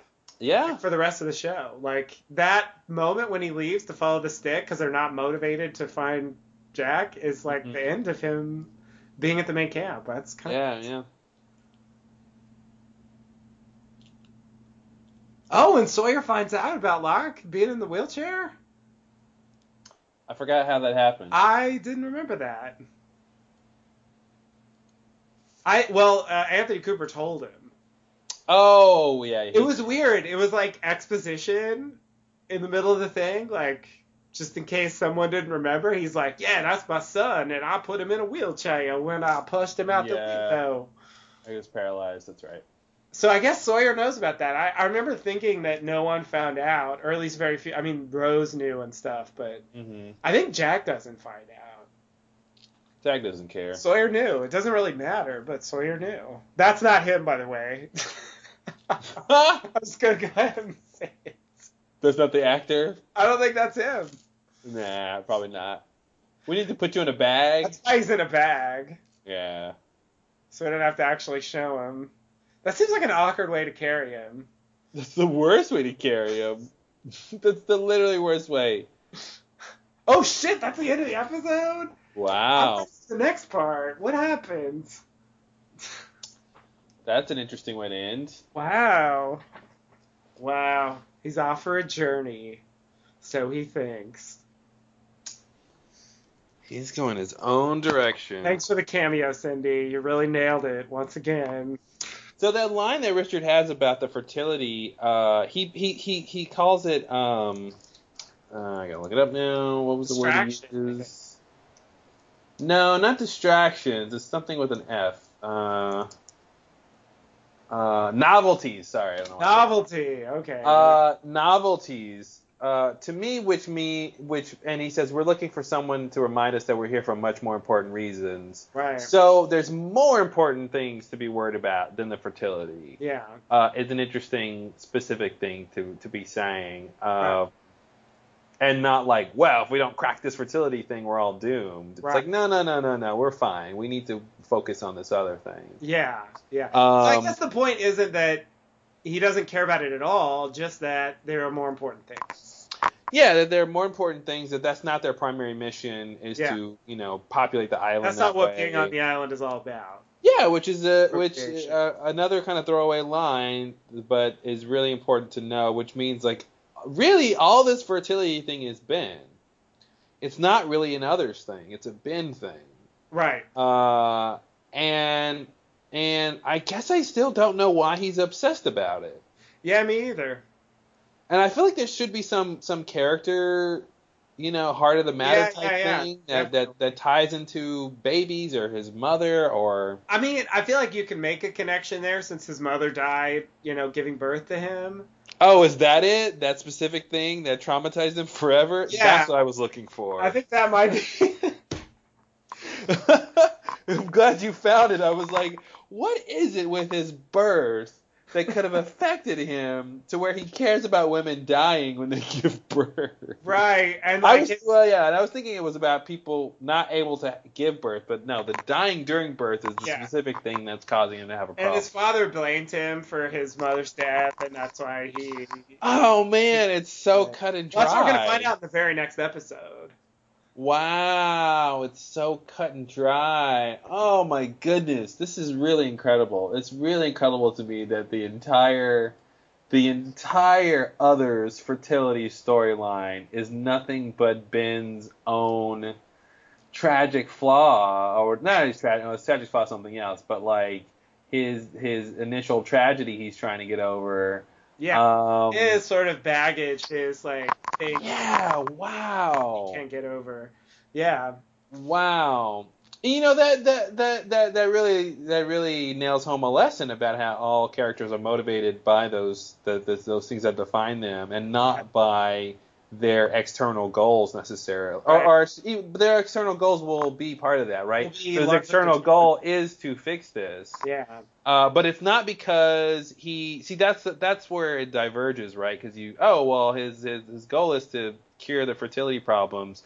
And then you go, so that they can repopulate the island, because that's what he apparently thinks the mission of the others. No, that's not it at all. Right. He cares that women are dying during childbirth, and that's what he wants to fix. Right. And that is what relates to his that tragedy and the core his core baggage. And that's crazy to me. As a writer, it's like, looking at that, it makes me want to look at all these characters and what is their primary motivation, and then what is their external goal, and how does that line up.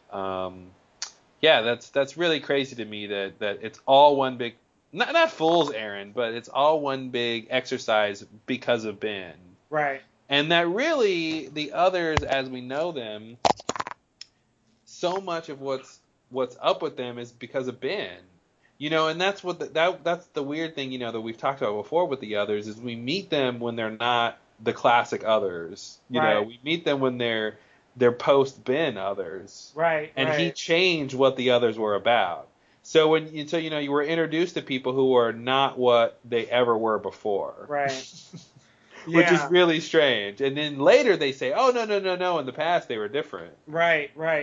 And I guess we briefly see them like the way they were supposed to be before, but it is true that the majority of stuff we've seen is just from that point of view. I feel like the thing that happens later this season is kind of a mini version of the fertility stuff, which is the thing with Carl. Mm-hmm. Where it's like it sort of seems like this big crazy thing, but it really just comes down to, I thought he was going to get you pregnant. I guess I overreacted. Yeah, it's not even overprotective dad, I don't want my kid having sex. It's I don't want her getting pregnant. I don't want her getting pregnant, specifically. Yeah. Yeah. It's not, he's not like, he's not specifically coming out against that. It's just like, well, if she got pregnant, then she would be one of these people dying, and so, I guess I overreacted. And it's like, it really comes down, like, a lot of the stuff they're doing just comes down to Ben's desires and the fact that Ben is kind of crazy. And so he goes to like really extreme lengths. He's obsessed. Well, and that's why, because he's obsessed because it's so specifically traumatic to him. Right. Whereas, Juliet was willing to give up, even though it's a hard thing, she's willing to give up because she doesn't have that baggage. Right. Right. Yeah, it's really interesting. And I definitely was not watching the show trying to look at characters' sort of primal motivations. Yeah, me either. I always wanted to look for the opposite of that, which is like obviously not the way to think about it. Yeah. But you know what I mean, like grand motivations or higher purposes or something like that. You know what I mean? Like things that are not just personal. Yes, the thing that's bigger than themselves. Yeah, I think that's what I was always looking for. But ultimately, and for Locke too, it's very true. Like that's what it comes down to. Yeah. And I guess the tragedy with Locke versus Sawyer is that Sawyer actually moves on from his problems and becomes a better person. And Locke, even though his father is dead, does not move past the problems that his father caused on him, psychologically. Yeah, and I feel like Locke had maybe two issues. Locke's we should figure out what Sawyer's thing was. I mean, it was the Anthony Cooper, Tom Sawyer getting his parents killed kind of thing, but he's able to move past that. And I think with Locke, that was a secondary hurdle. His primary hurdle was the special thing, Yeah, I guess the thing is he had that even before he met his father. Yeah, he was looking for something special, and I think his dad tied into that. Yeah. Where he thought, well, once I meet my dad, I'll realize the specialness, and then that took a detour when the dad was who he is. Yeah. And so even with that gone, he's like, okay, well, how am I special now, though? He's always, he's looking for a special destiny. So I guess that's the extra thing. His disappointment in, what happens with his father, and then the fact that he never gets his special, the walkabout was supposed to be it, and then he crashed on the island, and that's supposed to be it, but that's not great. So and then the hatch, the hatch is supposed to be it. That's not it. It's like, no, that's not it. And now it's like it's this now. He thinks. Yeah. And it's like, nah, it's not gonna be that either. And then it's what, bringing people back to the island. People back, yeah. Yeah, then that's not it. And then he's dead. And then he's dead. Thank you. Good night. Like. Wow. Every season he's got some huge thing that does not end up panning out. And yeah. His big destiny is just a big destiny. Yikes. Yeah, no, it's crazy. This was an interesting episode. Yeah, it seemed like it flew by. I don't know if I'm crazy. Maybe it's just because everything was on the island, and so like all the scenes felt. Yeah. It didn't feel like there was a lot of breathing room. Like we have in a lot of episodes. Yeah, and I think the cutting between the time periods made it seem weird too. Yeah, that's true. Yeah, they had to do this weird thing where they didn't have enough story to just deal with the aftermath of Naomi landing and that time period. Right. They needed to talk about the Locke part of it, right. And then needed to intersect with Locke coming to get Sawyer. Right. Yeah. Okay, so when we see them in the beginning, they've come back to the camp with Naomi. Yeah. But I'm kind of confused. Oh, wait a minute. Okay, hold on. Let me get this straight. So it's all right. So when Sawyer first goes and like Locke's there to get him, like the first scene, that Jen and Hurley are they leaving or they just got? No, back? I think they just got back. They just got back. When they were like, we're going to go pee. I think the tent they're standing in front of is that where Naomi is? I think. Yeah. Okay. And so they've just gotten back. Not that they're just. Okay, that's why I was confused. I had the timeline flipped around. Okay. That makes sense then, because that's what they're hiding later. I thought there was some time jump that. Yeah, I thought it was before they left, and then they cut to after they got back. Yeah. It was really confusing. That's a little too much. I think it's simpler than that. Yeah. Okay. So they were just hiding that she's there, and we got like Saeed going in to talk to her. Like that story. I mean, that's definitely the lower interest story. That's the B storyline, if you will. Yeah. But it's that was pretty good too. I mean, we were talking about in Catch-22 how like it's kind of bullshit. Like we spend this whole episode trying to get to Naomi, and we get to her, and she just goes like, Desmond, And then, like, that's it, you know? The next week, we got something a little more interesting about her. And this week, you know, she talks for a long time, you know, and we get, like, a lot of details, supposedly, about her mission. Yeah. And so, like, it was interesting to see all that stuff, see Saeed questioning her, like, think about the strange answers she gives. I still don't really understand, like, the con they're doing and, like, who did what, when, and why. Like, it's very strange to me how that all came together. Even though I feel like I should know the whole story. Like, so this means that Widmore knows that Penny's looking for Desmond. Definitely means that. Yeah. And it means that he expected Desmond to be on this island. Yeah. And I guess I do feel like the Miss Hawking explanation is the most logical for why he would even know. Because I remember that was a big stumbling block for me. Why would have any idea that Desmond would be on the island? You know, of all random places to be lost, you know, in the middle of a solar race. Like, that's literally around the world. Why would, and why Yikes. Why does Miss Hawking know that Desmond's on the island? Yeah, I mean, she knows he'll get there. Right? Yeah. So, at the very least, and this is, you know, this comes down to, like, how she knows anything. She has Faraday's journal. Okay. And Desmond is mentioned in there. Okay. So, I think that that's how she knew that Desmond was going to be on the island. Now, what exactly his little notebook said about Desmond and how she knew all that extra stuff, like, the man in the red shoes is going to die now. Like, it's not really clear how that would come from the notebook. But, well, it can't come from Faraday if he wasn't there. Well, that seems like that makes a lot of sense. It sort of seems like, and I don't know how much of her story they have in place at this point. I'm going to say right now, not that. Yeah. But, you know, in retrospect, the way they wrote it, it makes it seem like because she has this crazy life that's determined by time travel, like, she realizes she killed her own son, and then she goes through her whole life trying to push her son to the island so she can kill him. Mm-hmm. You know, it makes it seem like it made her develop some weird relationship with time.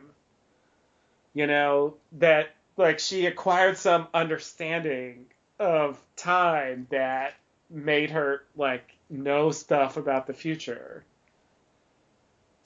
Well, but she only knows stuff about the future because of the book, right? Well, I agree, but it just, like you said, like, the stuff she told Desmond, like, you don't buy the ring, and, like, some of this stuff, like, it just doesn't seem like would have been in the notebook.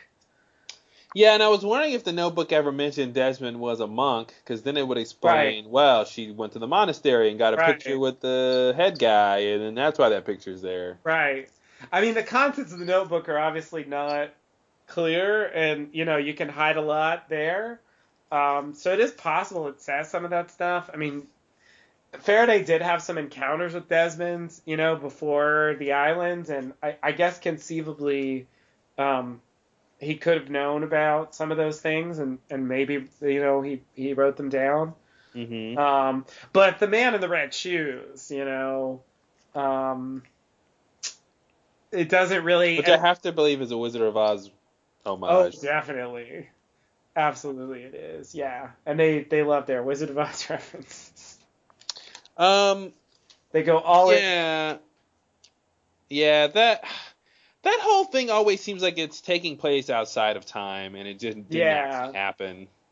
Yeah, and they don't really deal with it later. Like, once Desmond and Miss Hawking run into each other again in season 5, like, there's no real... I mean, she knows who he is. Yeah. But there's no real acknowledgement of all that stuff having happened. And obviously that stuff happened in a very weird sense, since it was triggered by him turning the failsafe key, and it involves, like, something like time travel, consciousness travel, flashing before his eyes. Like, it's very vague what happened. Yeah. And so it does kind of seem like not only like did that not happen in some sense, but like that wasn't really her. Yeah. Yeah. That like it was sort of an avatar for a figure playing some kind of role there. Mm-hmm. You know, and Like they maybe he decided created his own Flash sideways. Yeah, exactly. That's kind of what it seems like, and that she's just the face that it wore. Mm-hmm. You know, not that he even knows who she is at this point, but it doesn't feel like that really could be the same character. She's working in the ring shop. I mean, the whole thing's crazy. Yeah. Yeah. Yeah. You know, like how'd she pull that? She like go apply for a job like just at the right time. Like Mm-hmm. I knew when they need a salesperson, and you know, like it's weird. Or she was just working there for 20 years She until. worked there for 20 years. Just wait. Or she opened that shop knowing. She opened that, shop. Oh yeah. man. Yeah, no, you could go that far definitely if you want. She invented rings. Wow. Wow.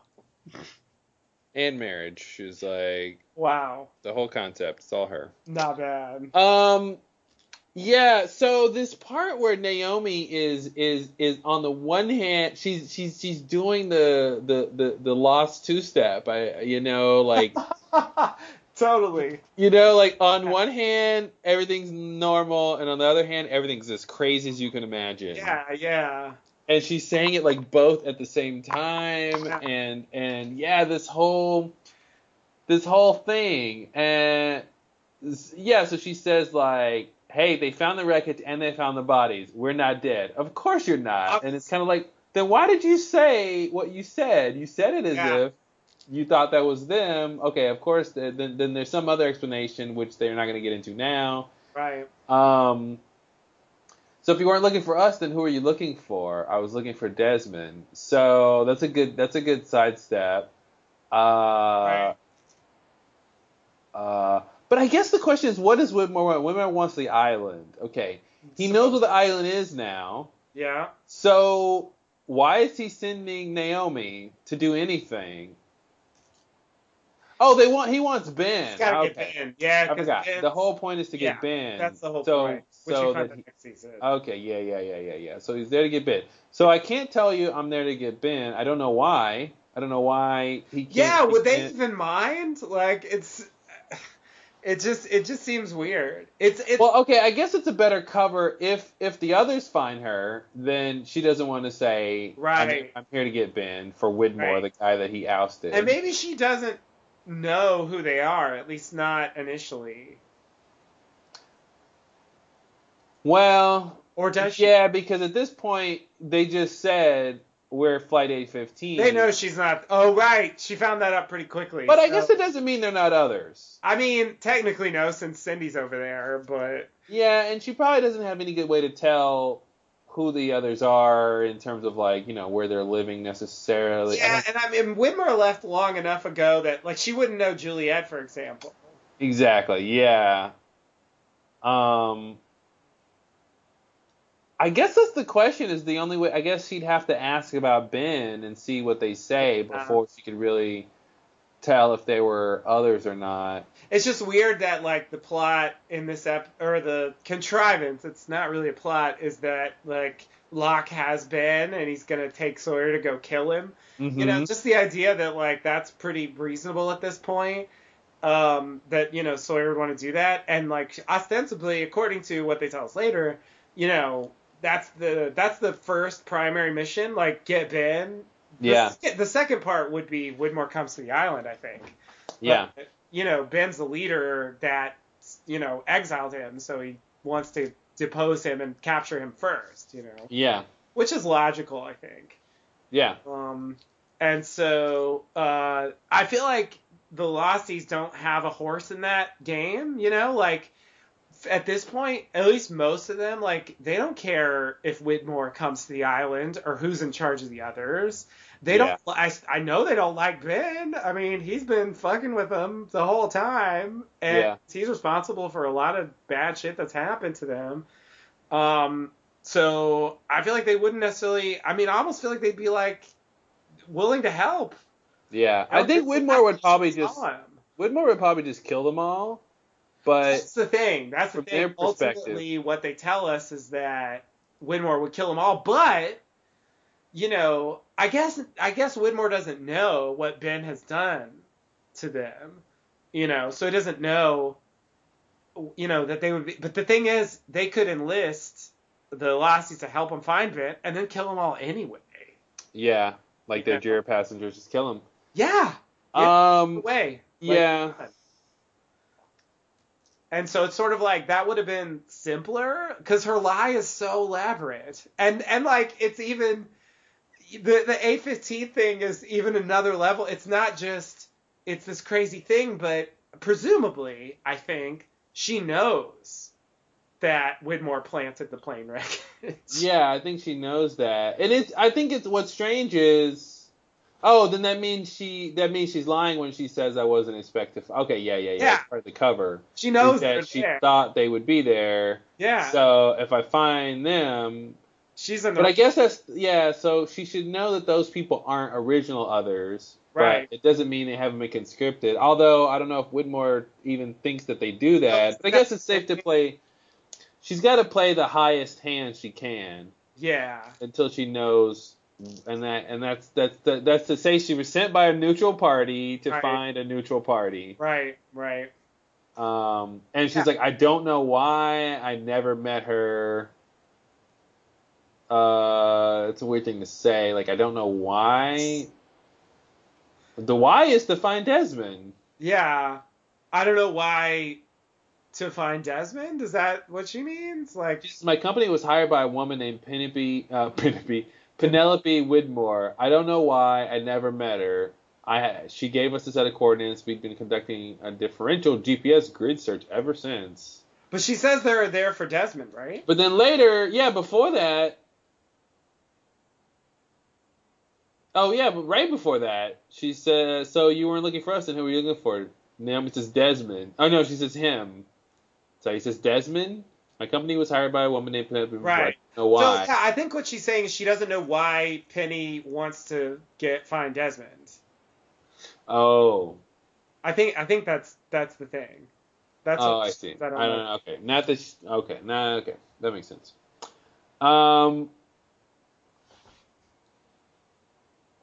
Which, like, if she never met her, it's like, okay, sure. And it's actually good, like, I never met her, so don't ask me anything more about her.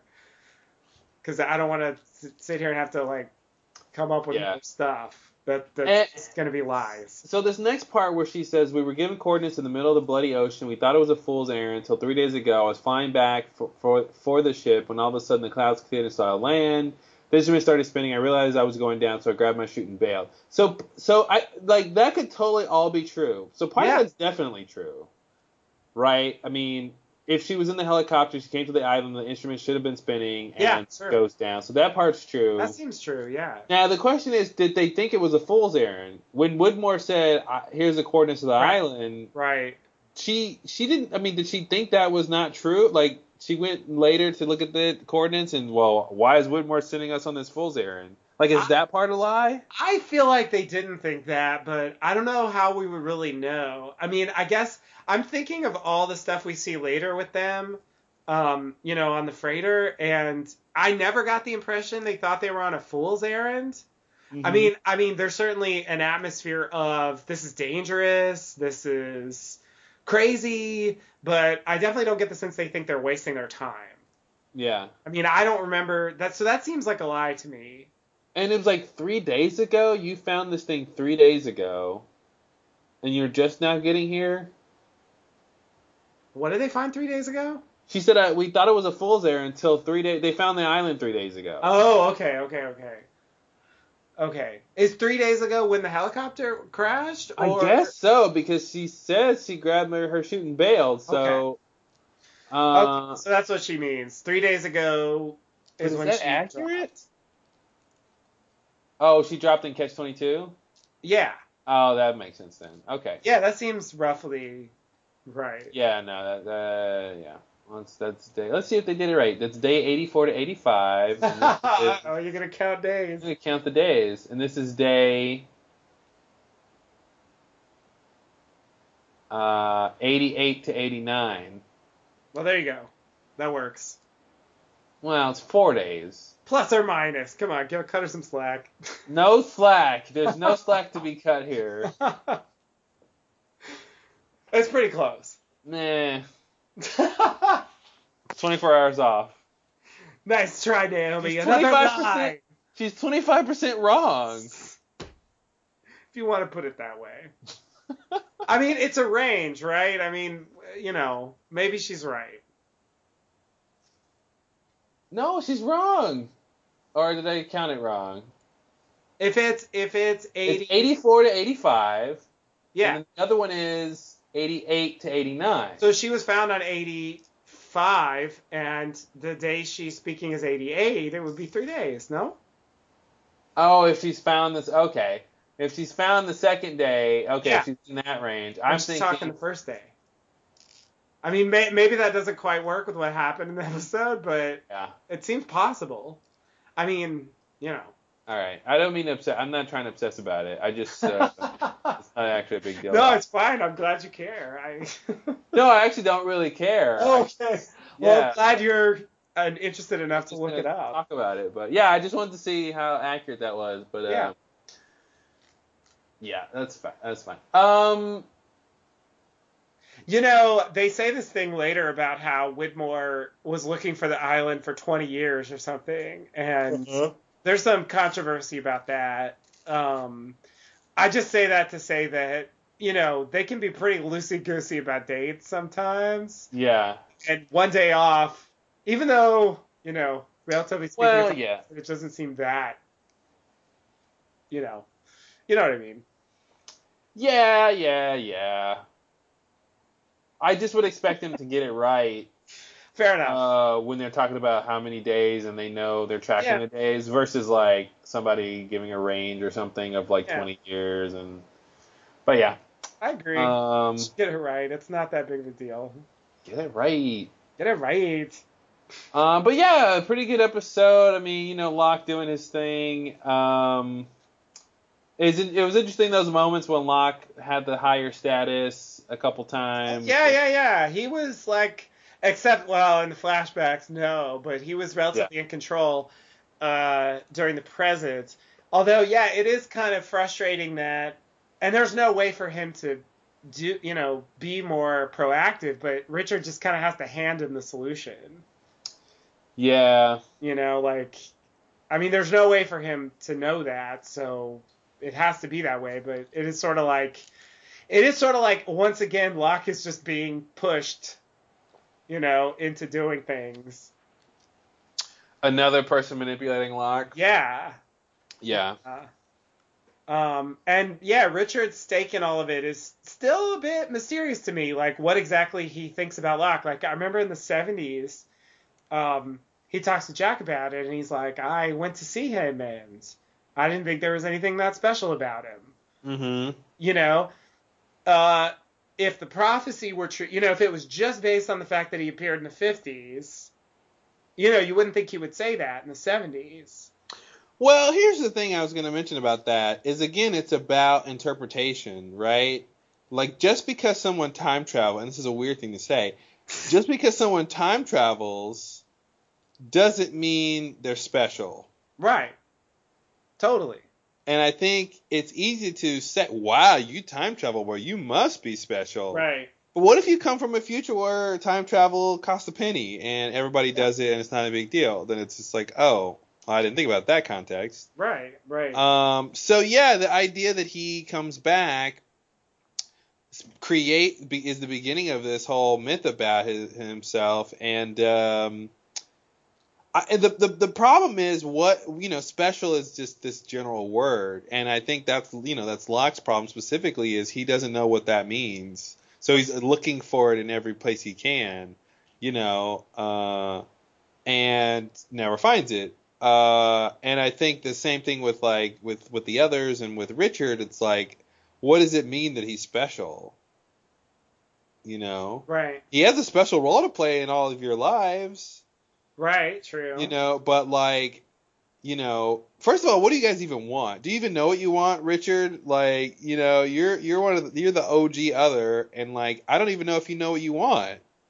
I mean, So, we know what well, Jacob yeah, told totally. you, but like, what do you even, you know, what's even the main goal here from Richard's perspective? I think that's a good question. Um, You should have the answer. We've been podcasting for years. We should know the answer. we really should, but I have to say, the answer doesn't come to mind immediately. Um, so let me get this straight. Does he tell Locke? Yeah, Ben doesn't want anyone to think you're special. Mm-hmm. So yeah, this is the thing. This is the thing. Is it? So are we to believe that because in the 70s he says, I went to visit him, he didn't seem special to me. Whatever Jack that means. says, yeah, whatever that And can we talk about the test he gave him? Oh yeah, the test, yeah. How, like, in hindsight, those make no sense. I think I thought we came to the conclusion it was the compass. He was supposed to choose the compass because the compass was the thing that time traveling Locke gave him. Oh, that's right. Yeah, but that test makes no sense. Oh, it makes no sense at all. Why would he Why would he know about something that he hasn't experienced? Know something he's going to do later? Yeah, it doesn't add up at all. I agree. But I feel like that's the answer. I don't know. And first of all, and you know, with the main idea of the show, even if he had picked the compass, it just would have been a coincidence. But that would have been taken as a sign that he was special, which would have been folly because you know, which would have been very lost. But yeah. Yeah. So are we meant to believe that? You know, Jack says don't give up on him. That is a little bit of encouragement, but ultimately it's the fact that Locke crashed on the island and his paralysis is healed. Yeah. Which is what Richard talks about here. Is it that sort of pushed him over the edge? Well, I was gonna say maybe Richard is like, listen, Ben doesn't want people to think you're special. I don't think you're special, but you'd be a better leader than Ben because Ben's crazy. Right. And the only person who has a chance of defeating Ben is you because of who people think you are or whatever. So I think it could either be that or it could be like you're saying, he got convinced at some point that he was special because of the healing.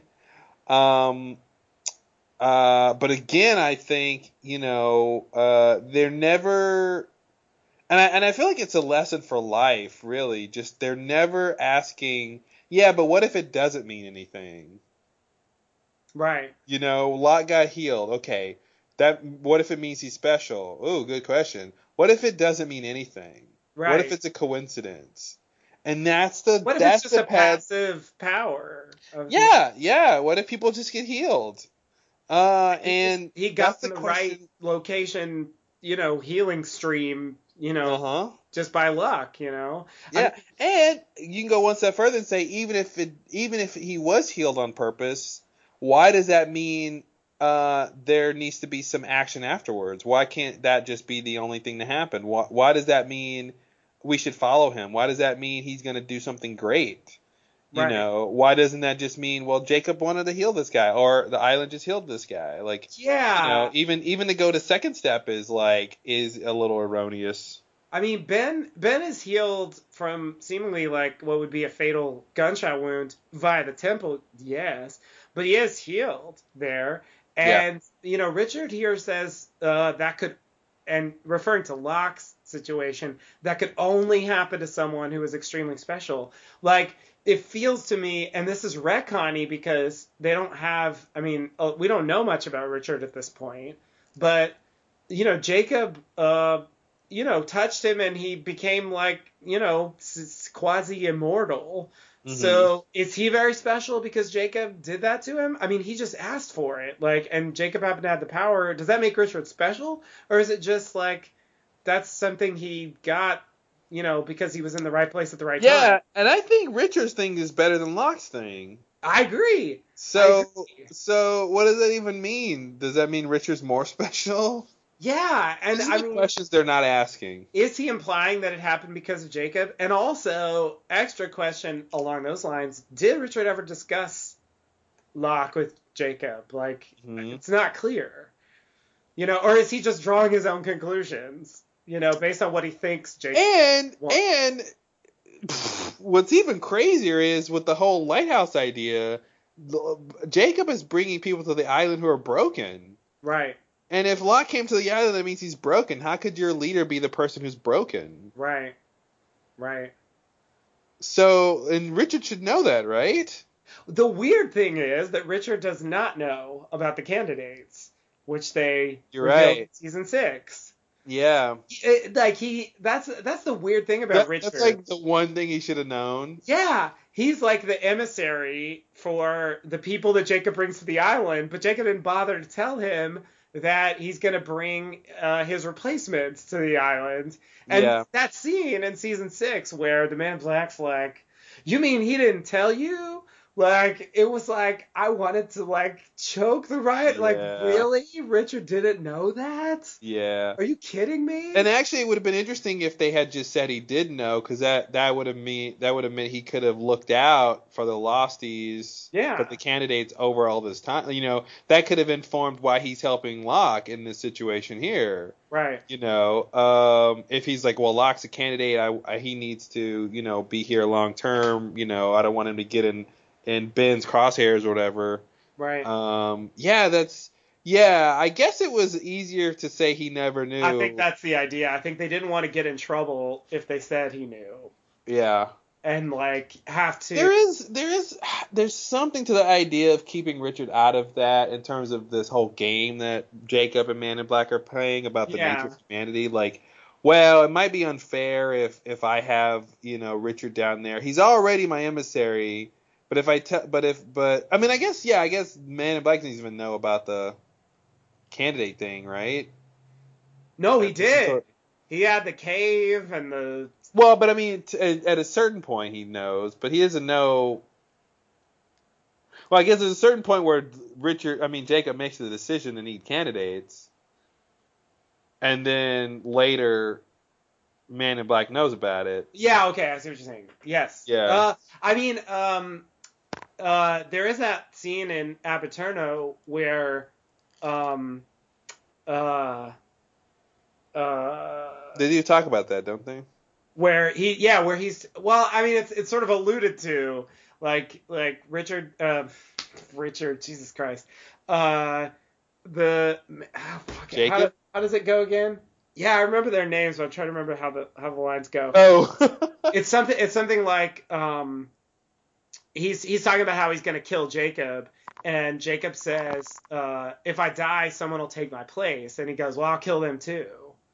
Yeah. And so it's like, it isn't quite the same thing as saying, I've got all these candidates and there's this huge plan and all that stuff. But at the very least, he has this idea that killing Jacob may not be the end.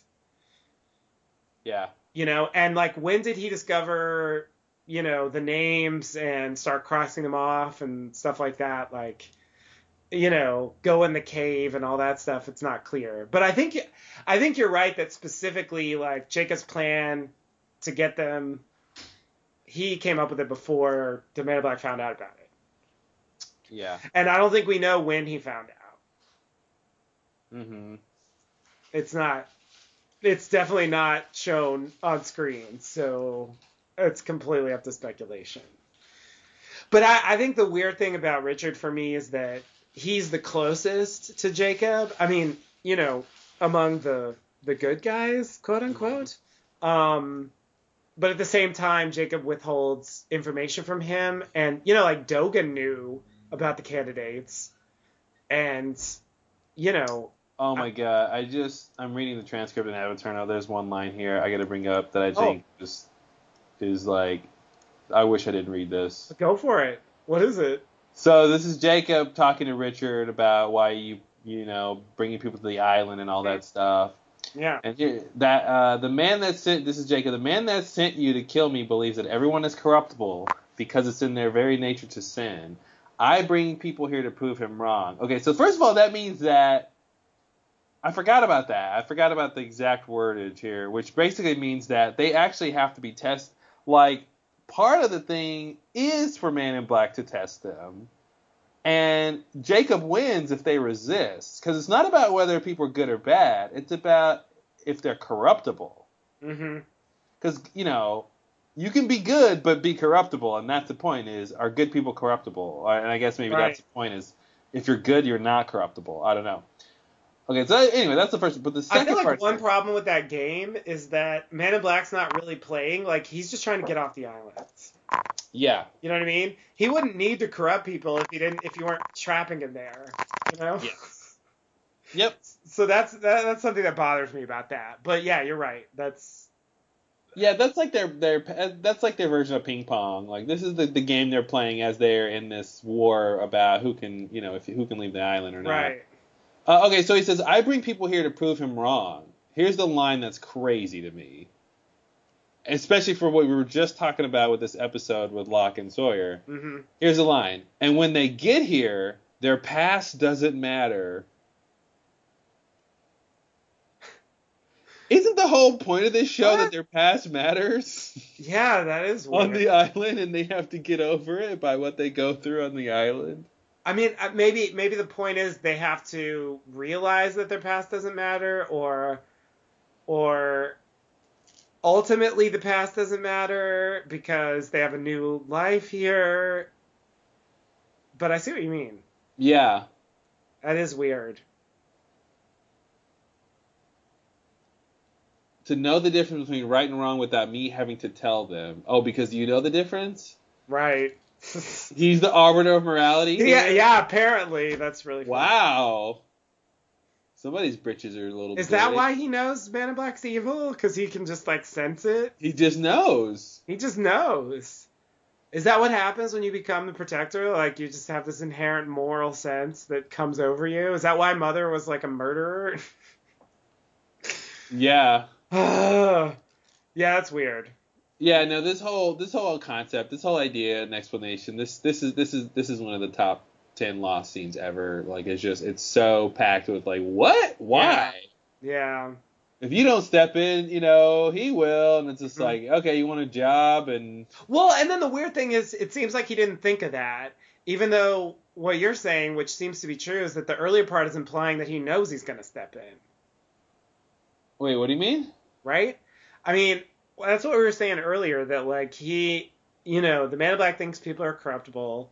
Yeah. I bring people here to prove them wrong. It seems like it's implying that part of the game is the Man in Black's going to try to corrupt them.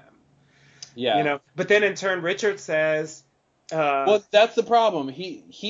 They're gonna bring people to the island. People are gonna come to the island. Man in Black is gonna try to corrupt them. Jacob is gonna stand back and not actually influence them, that's his next whole part is, I don't want to tell them what's right and wrong. Right. Which because that would be corrupting them for good, I guess. Right. Which doesn't prove his point.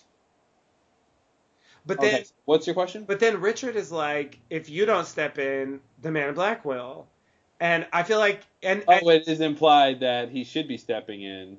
Yeah, and his response to that is, I should give you a job, and I should step in because you're right. I didn't think about it that way. But then, on the other hand, it seems like the answer should be, yeah, he steps in. That's the point. Yeah. That's how it's supposed to work. Yeah. Yeah, it is weird.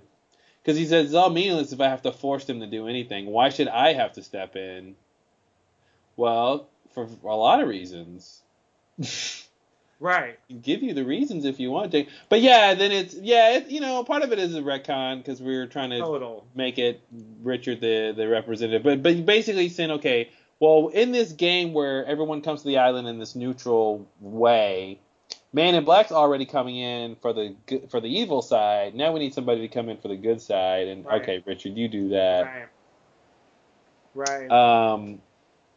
Yeah, but this whole thing about their past doesn't matter. I'm trying to understand what he means by that. I guess he's meaning their past shouldn't matter. Yeah, But the I feel whole like that's point, the idea. it's like the whole point of them coming The there, and the tabula whole rasa, point, they get a chance to kind of but the start whole over. point is these are people who, Yeah, I like, know. he should have told them that, right? That's the whole point is these are almost by definition, they're broken people, so almost by definition, they're broken by things they can't get over. If they could have gotten over it, they wouldn't be broken. Right. They wouldn't need to Well, come to the I island. will also throw in a distinction that I don't know if it matters or not between the candidates that he's bringing to the island to replace him and the people he's bringing to the island to prove the Man in Black wrong about mankind being corruptible. I think those are separate things that sort of seem like they go together, but in this situation, it doesn't work. Like, the people he brings to prove Man in Black wrong, their past doesn't matter. They're supposed to start fresh, and they get the chance to make. I think this is before candidates, though. This is the I beginning. agree. That's kind of the point I'm making. I don't think he's bringing broken people. I think the broken people were the people he was bringing as candidates. The broken people were the candidates. Exactly. Wait, which makes no sense, though. Why would you bring broken people to replace you? Because they needed the island more than their lives, or Because then they would be motivated. They'd be motivated to protect the island because it's the place where they got unbroken. Exactly. Wow. Yeah, it's manipulative. Wow. That's really weird. I don't know if we've ever put it in those terms before.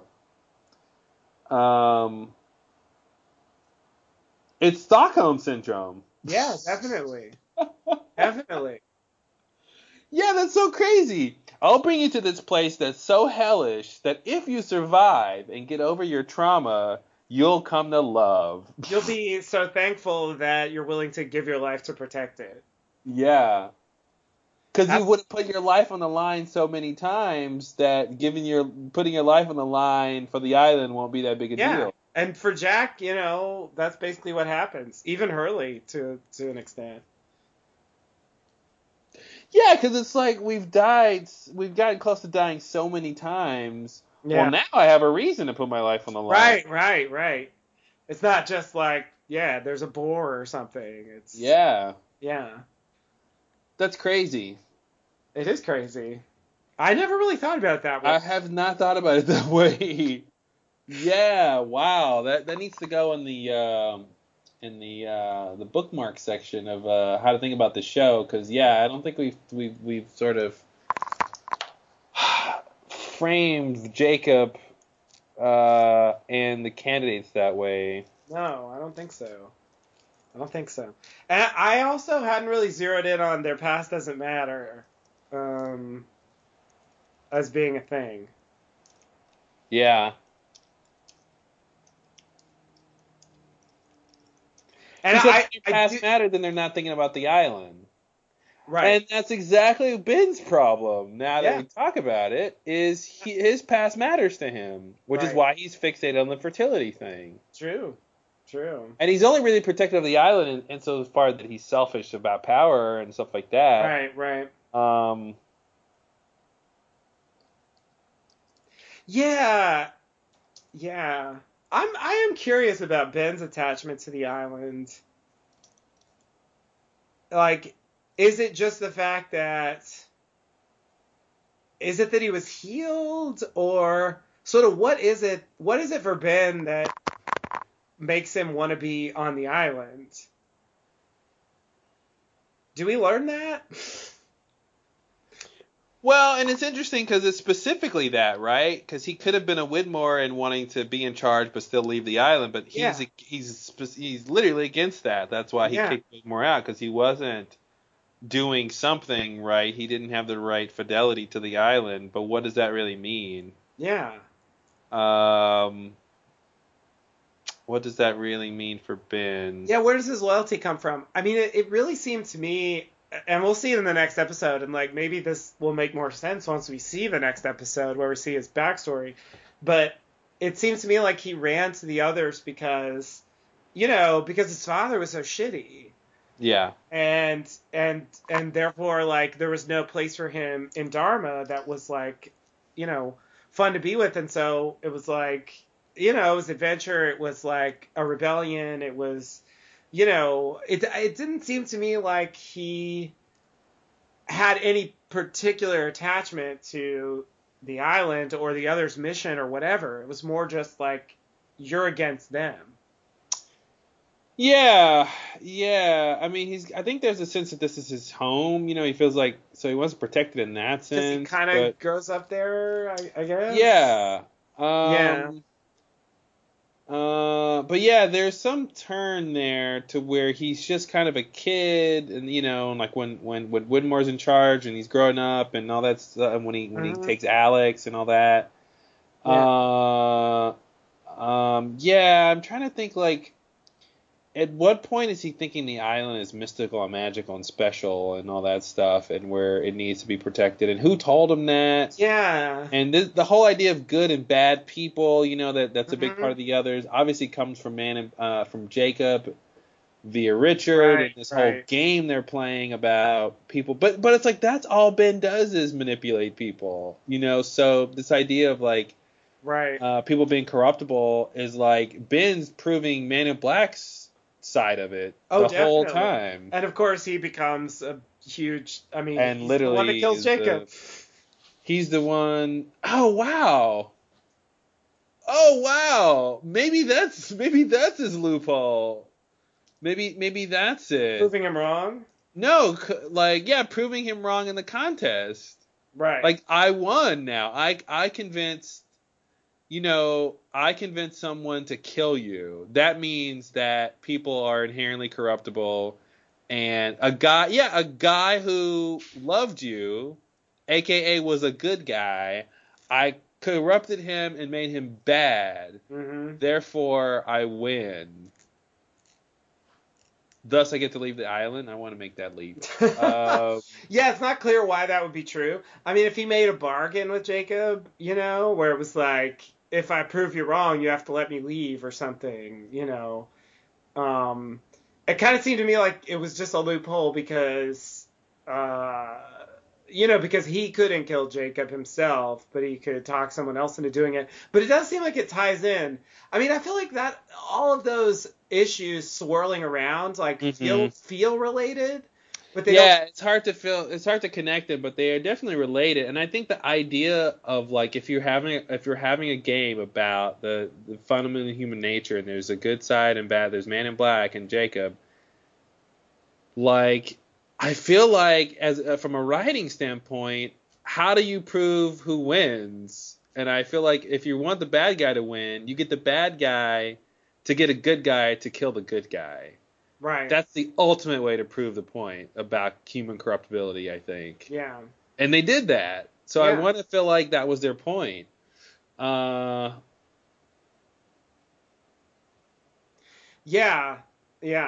I mean, it would make sense. I wish they had like underlined that a little more. I guess they. I wish he would have said checkmate or something. Yeah. It's like, I won that game. Now you're the episode historian. Was Abby Turno after or before that? Before Jacob gets killed. It was after. After Jacob gets killed? Yeah, because that was season 6. Jacob gets killed in the incident, then the season 5.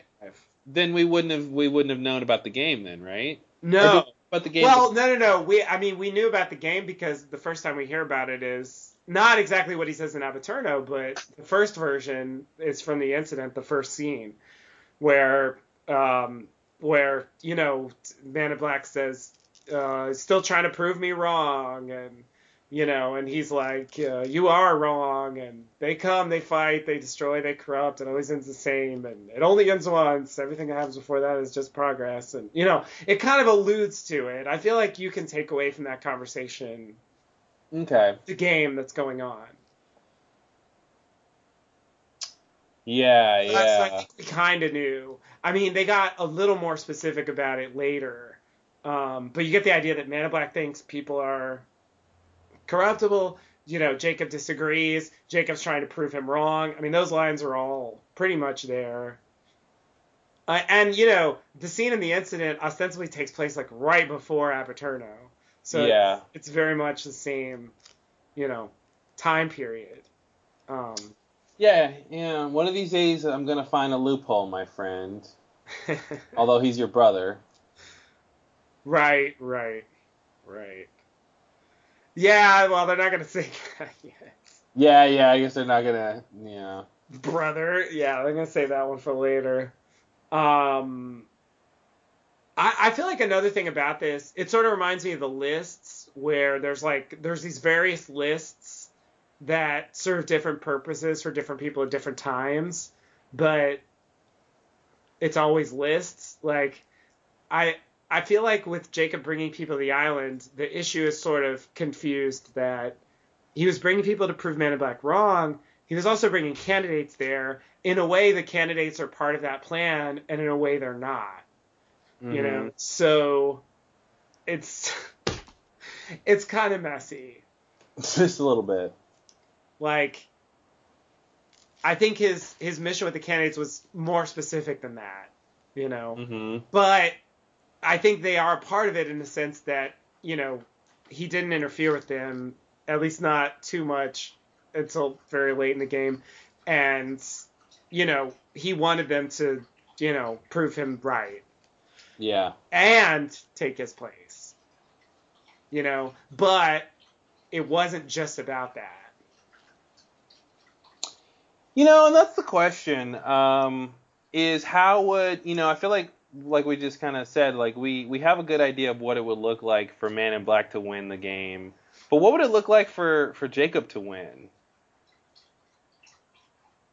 Is it because it's not the opposite, right? For Man in Black to win, a good external representation of that would be for a good guy to be corrupted to kill a good guy. Yeah. But it's not the same for Jacob, where Jacob would win if a bad guy was corrupted to kill a bad guy. Right, no. Because Jacob's not trying to corrupt people. No. It would have to be a good guy killing a Man in Black. Yeah, which right? I guess happens. But doing it on his own accord, not doing it as a corruption. Right. Which sort of happens.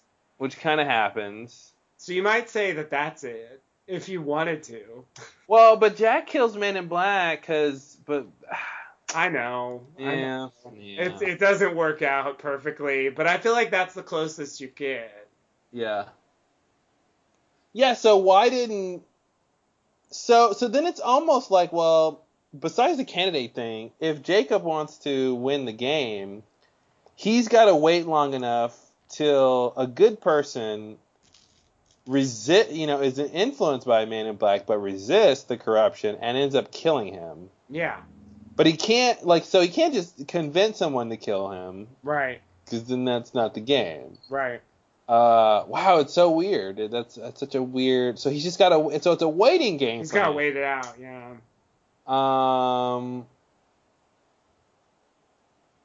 But by virtue of that, it means he needs Man in Black to interfere. Right.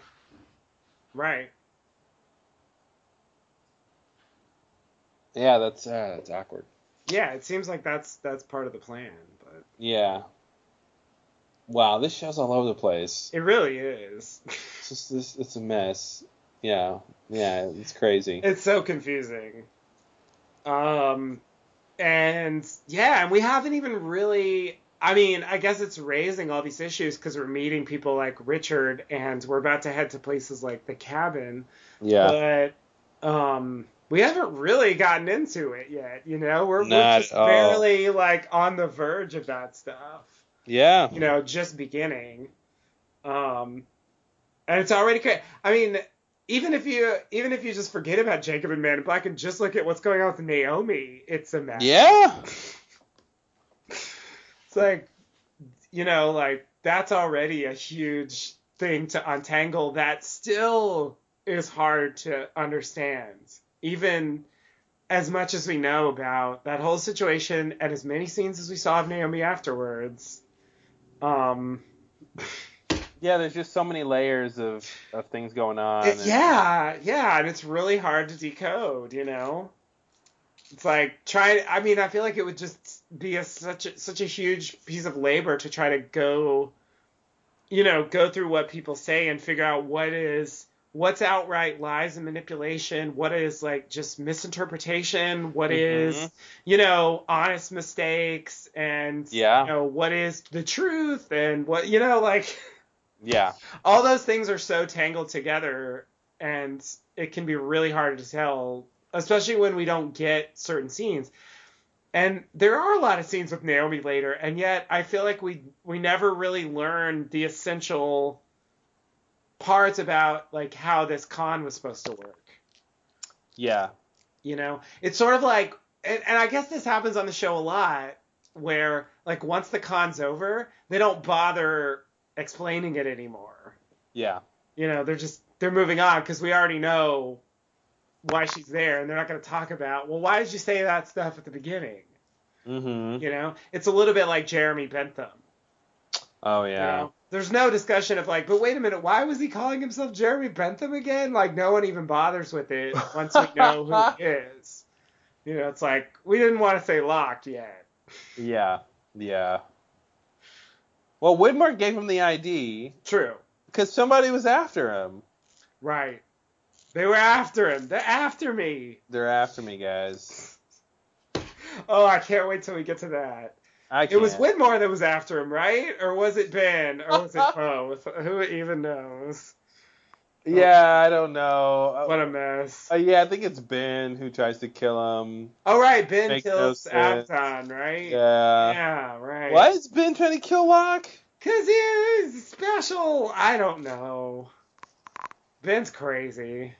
Yeah, Ben goes back and forth about killing Locke. Like, he flip-flops, like, several times. A lot. Yeah, that's kind of his running gag. It does end with him killing Locke, so, I'll give him the follow-through, but it takes a while to get there. Wow. All right, well, we went through a lot. And if I remember right, I think there's even a scene from season 5 where it's insinuated that Yeah, it was Alex who told him that. So presumably, like the smoke monster actually read his mind. He was thinking about killing Locke again, even after he comes back to life. Wait, what? In season 5, when they crash with Ajira. Yeah. He goes over to be judged by the smoke monster. Yeah. And after that, Alex comes out, and she's like, I remember some line where like, I know you're already thinking about killing him. Yeah. But if you do anything to hurt him, I will hunt you down and destroy you. Yeah.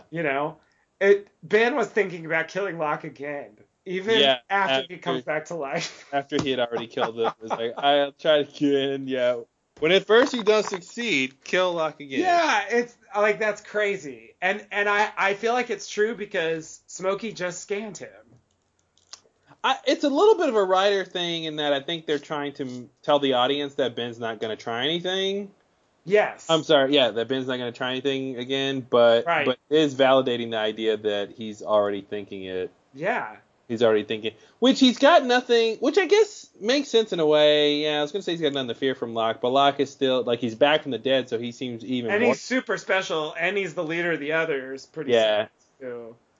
So, yeah, I think you're right. Ultimately, they just have to deal with that issue. They have to explain why Ben isn't trying to kill him. Yeah. And Locke is able to redirect that anger towards Jacob. Yeah, exactly. Very, very effectively. And there's the threat. I mean, he just openly says, like, if you hurt him, the smoke monster will come kill you. Yeah. And it's like, well, I mean, that's pretty, smoke monster's pretty scary. Why doesn't Ben just say, why doesn't the smoke monster go kill Jacob himself? It's a good question. Although at that point he doesn't know, that's what Locke wants.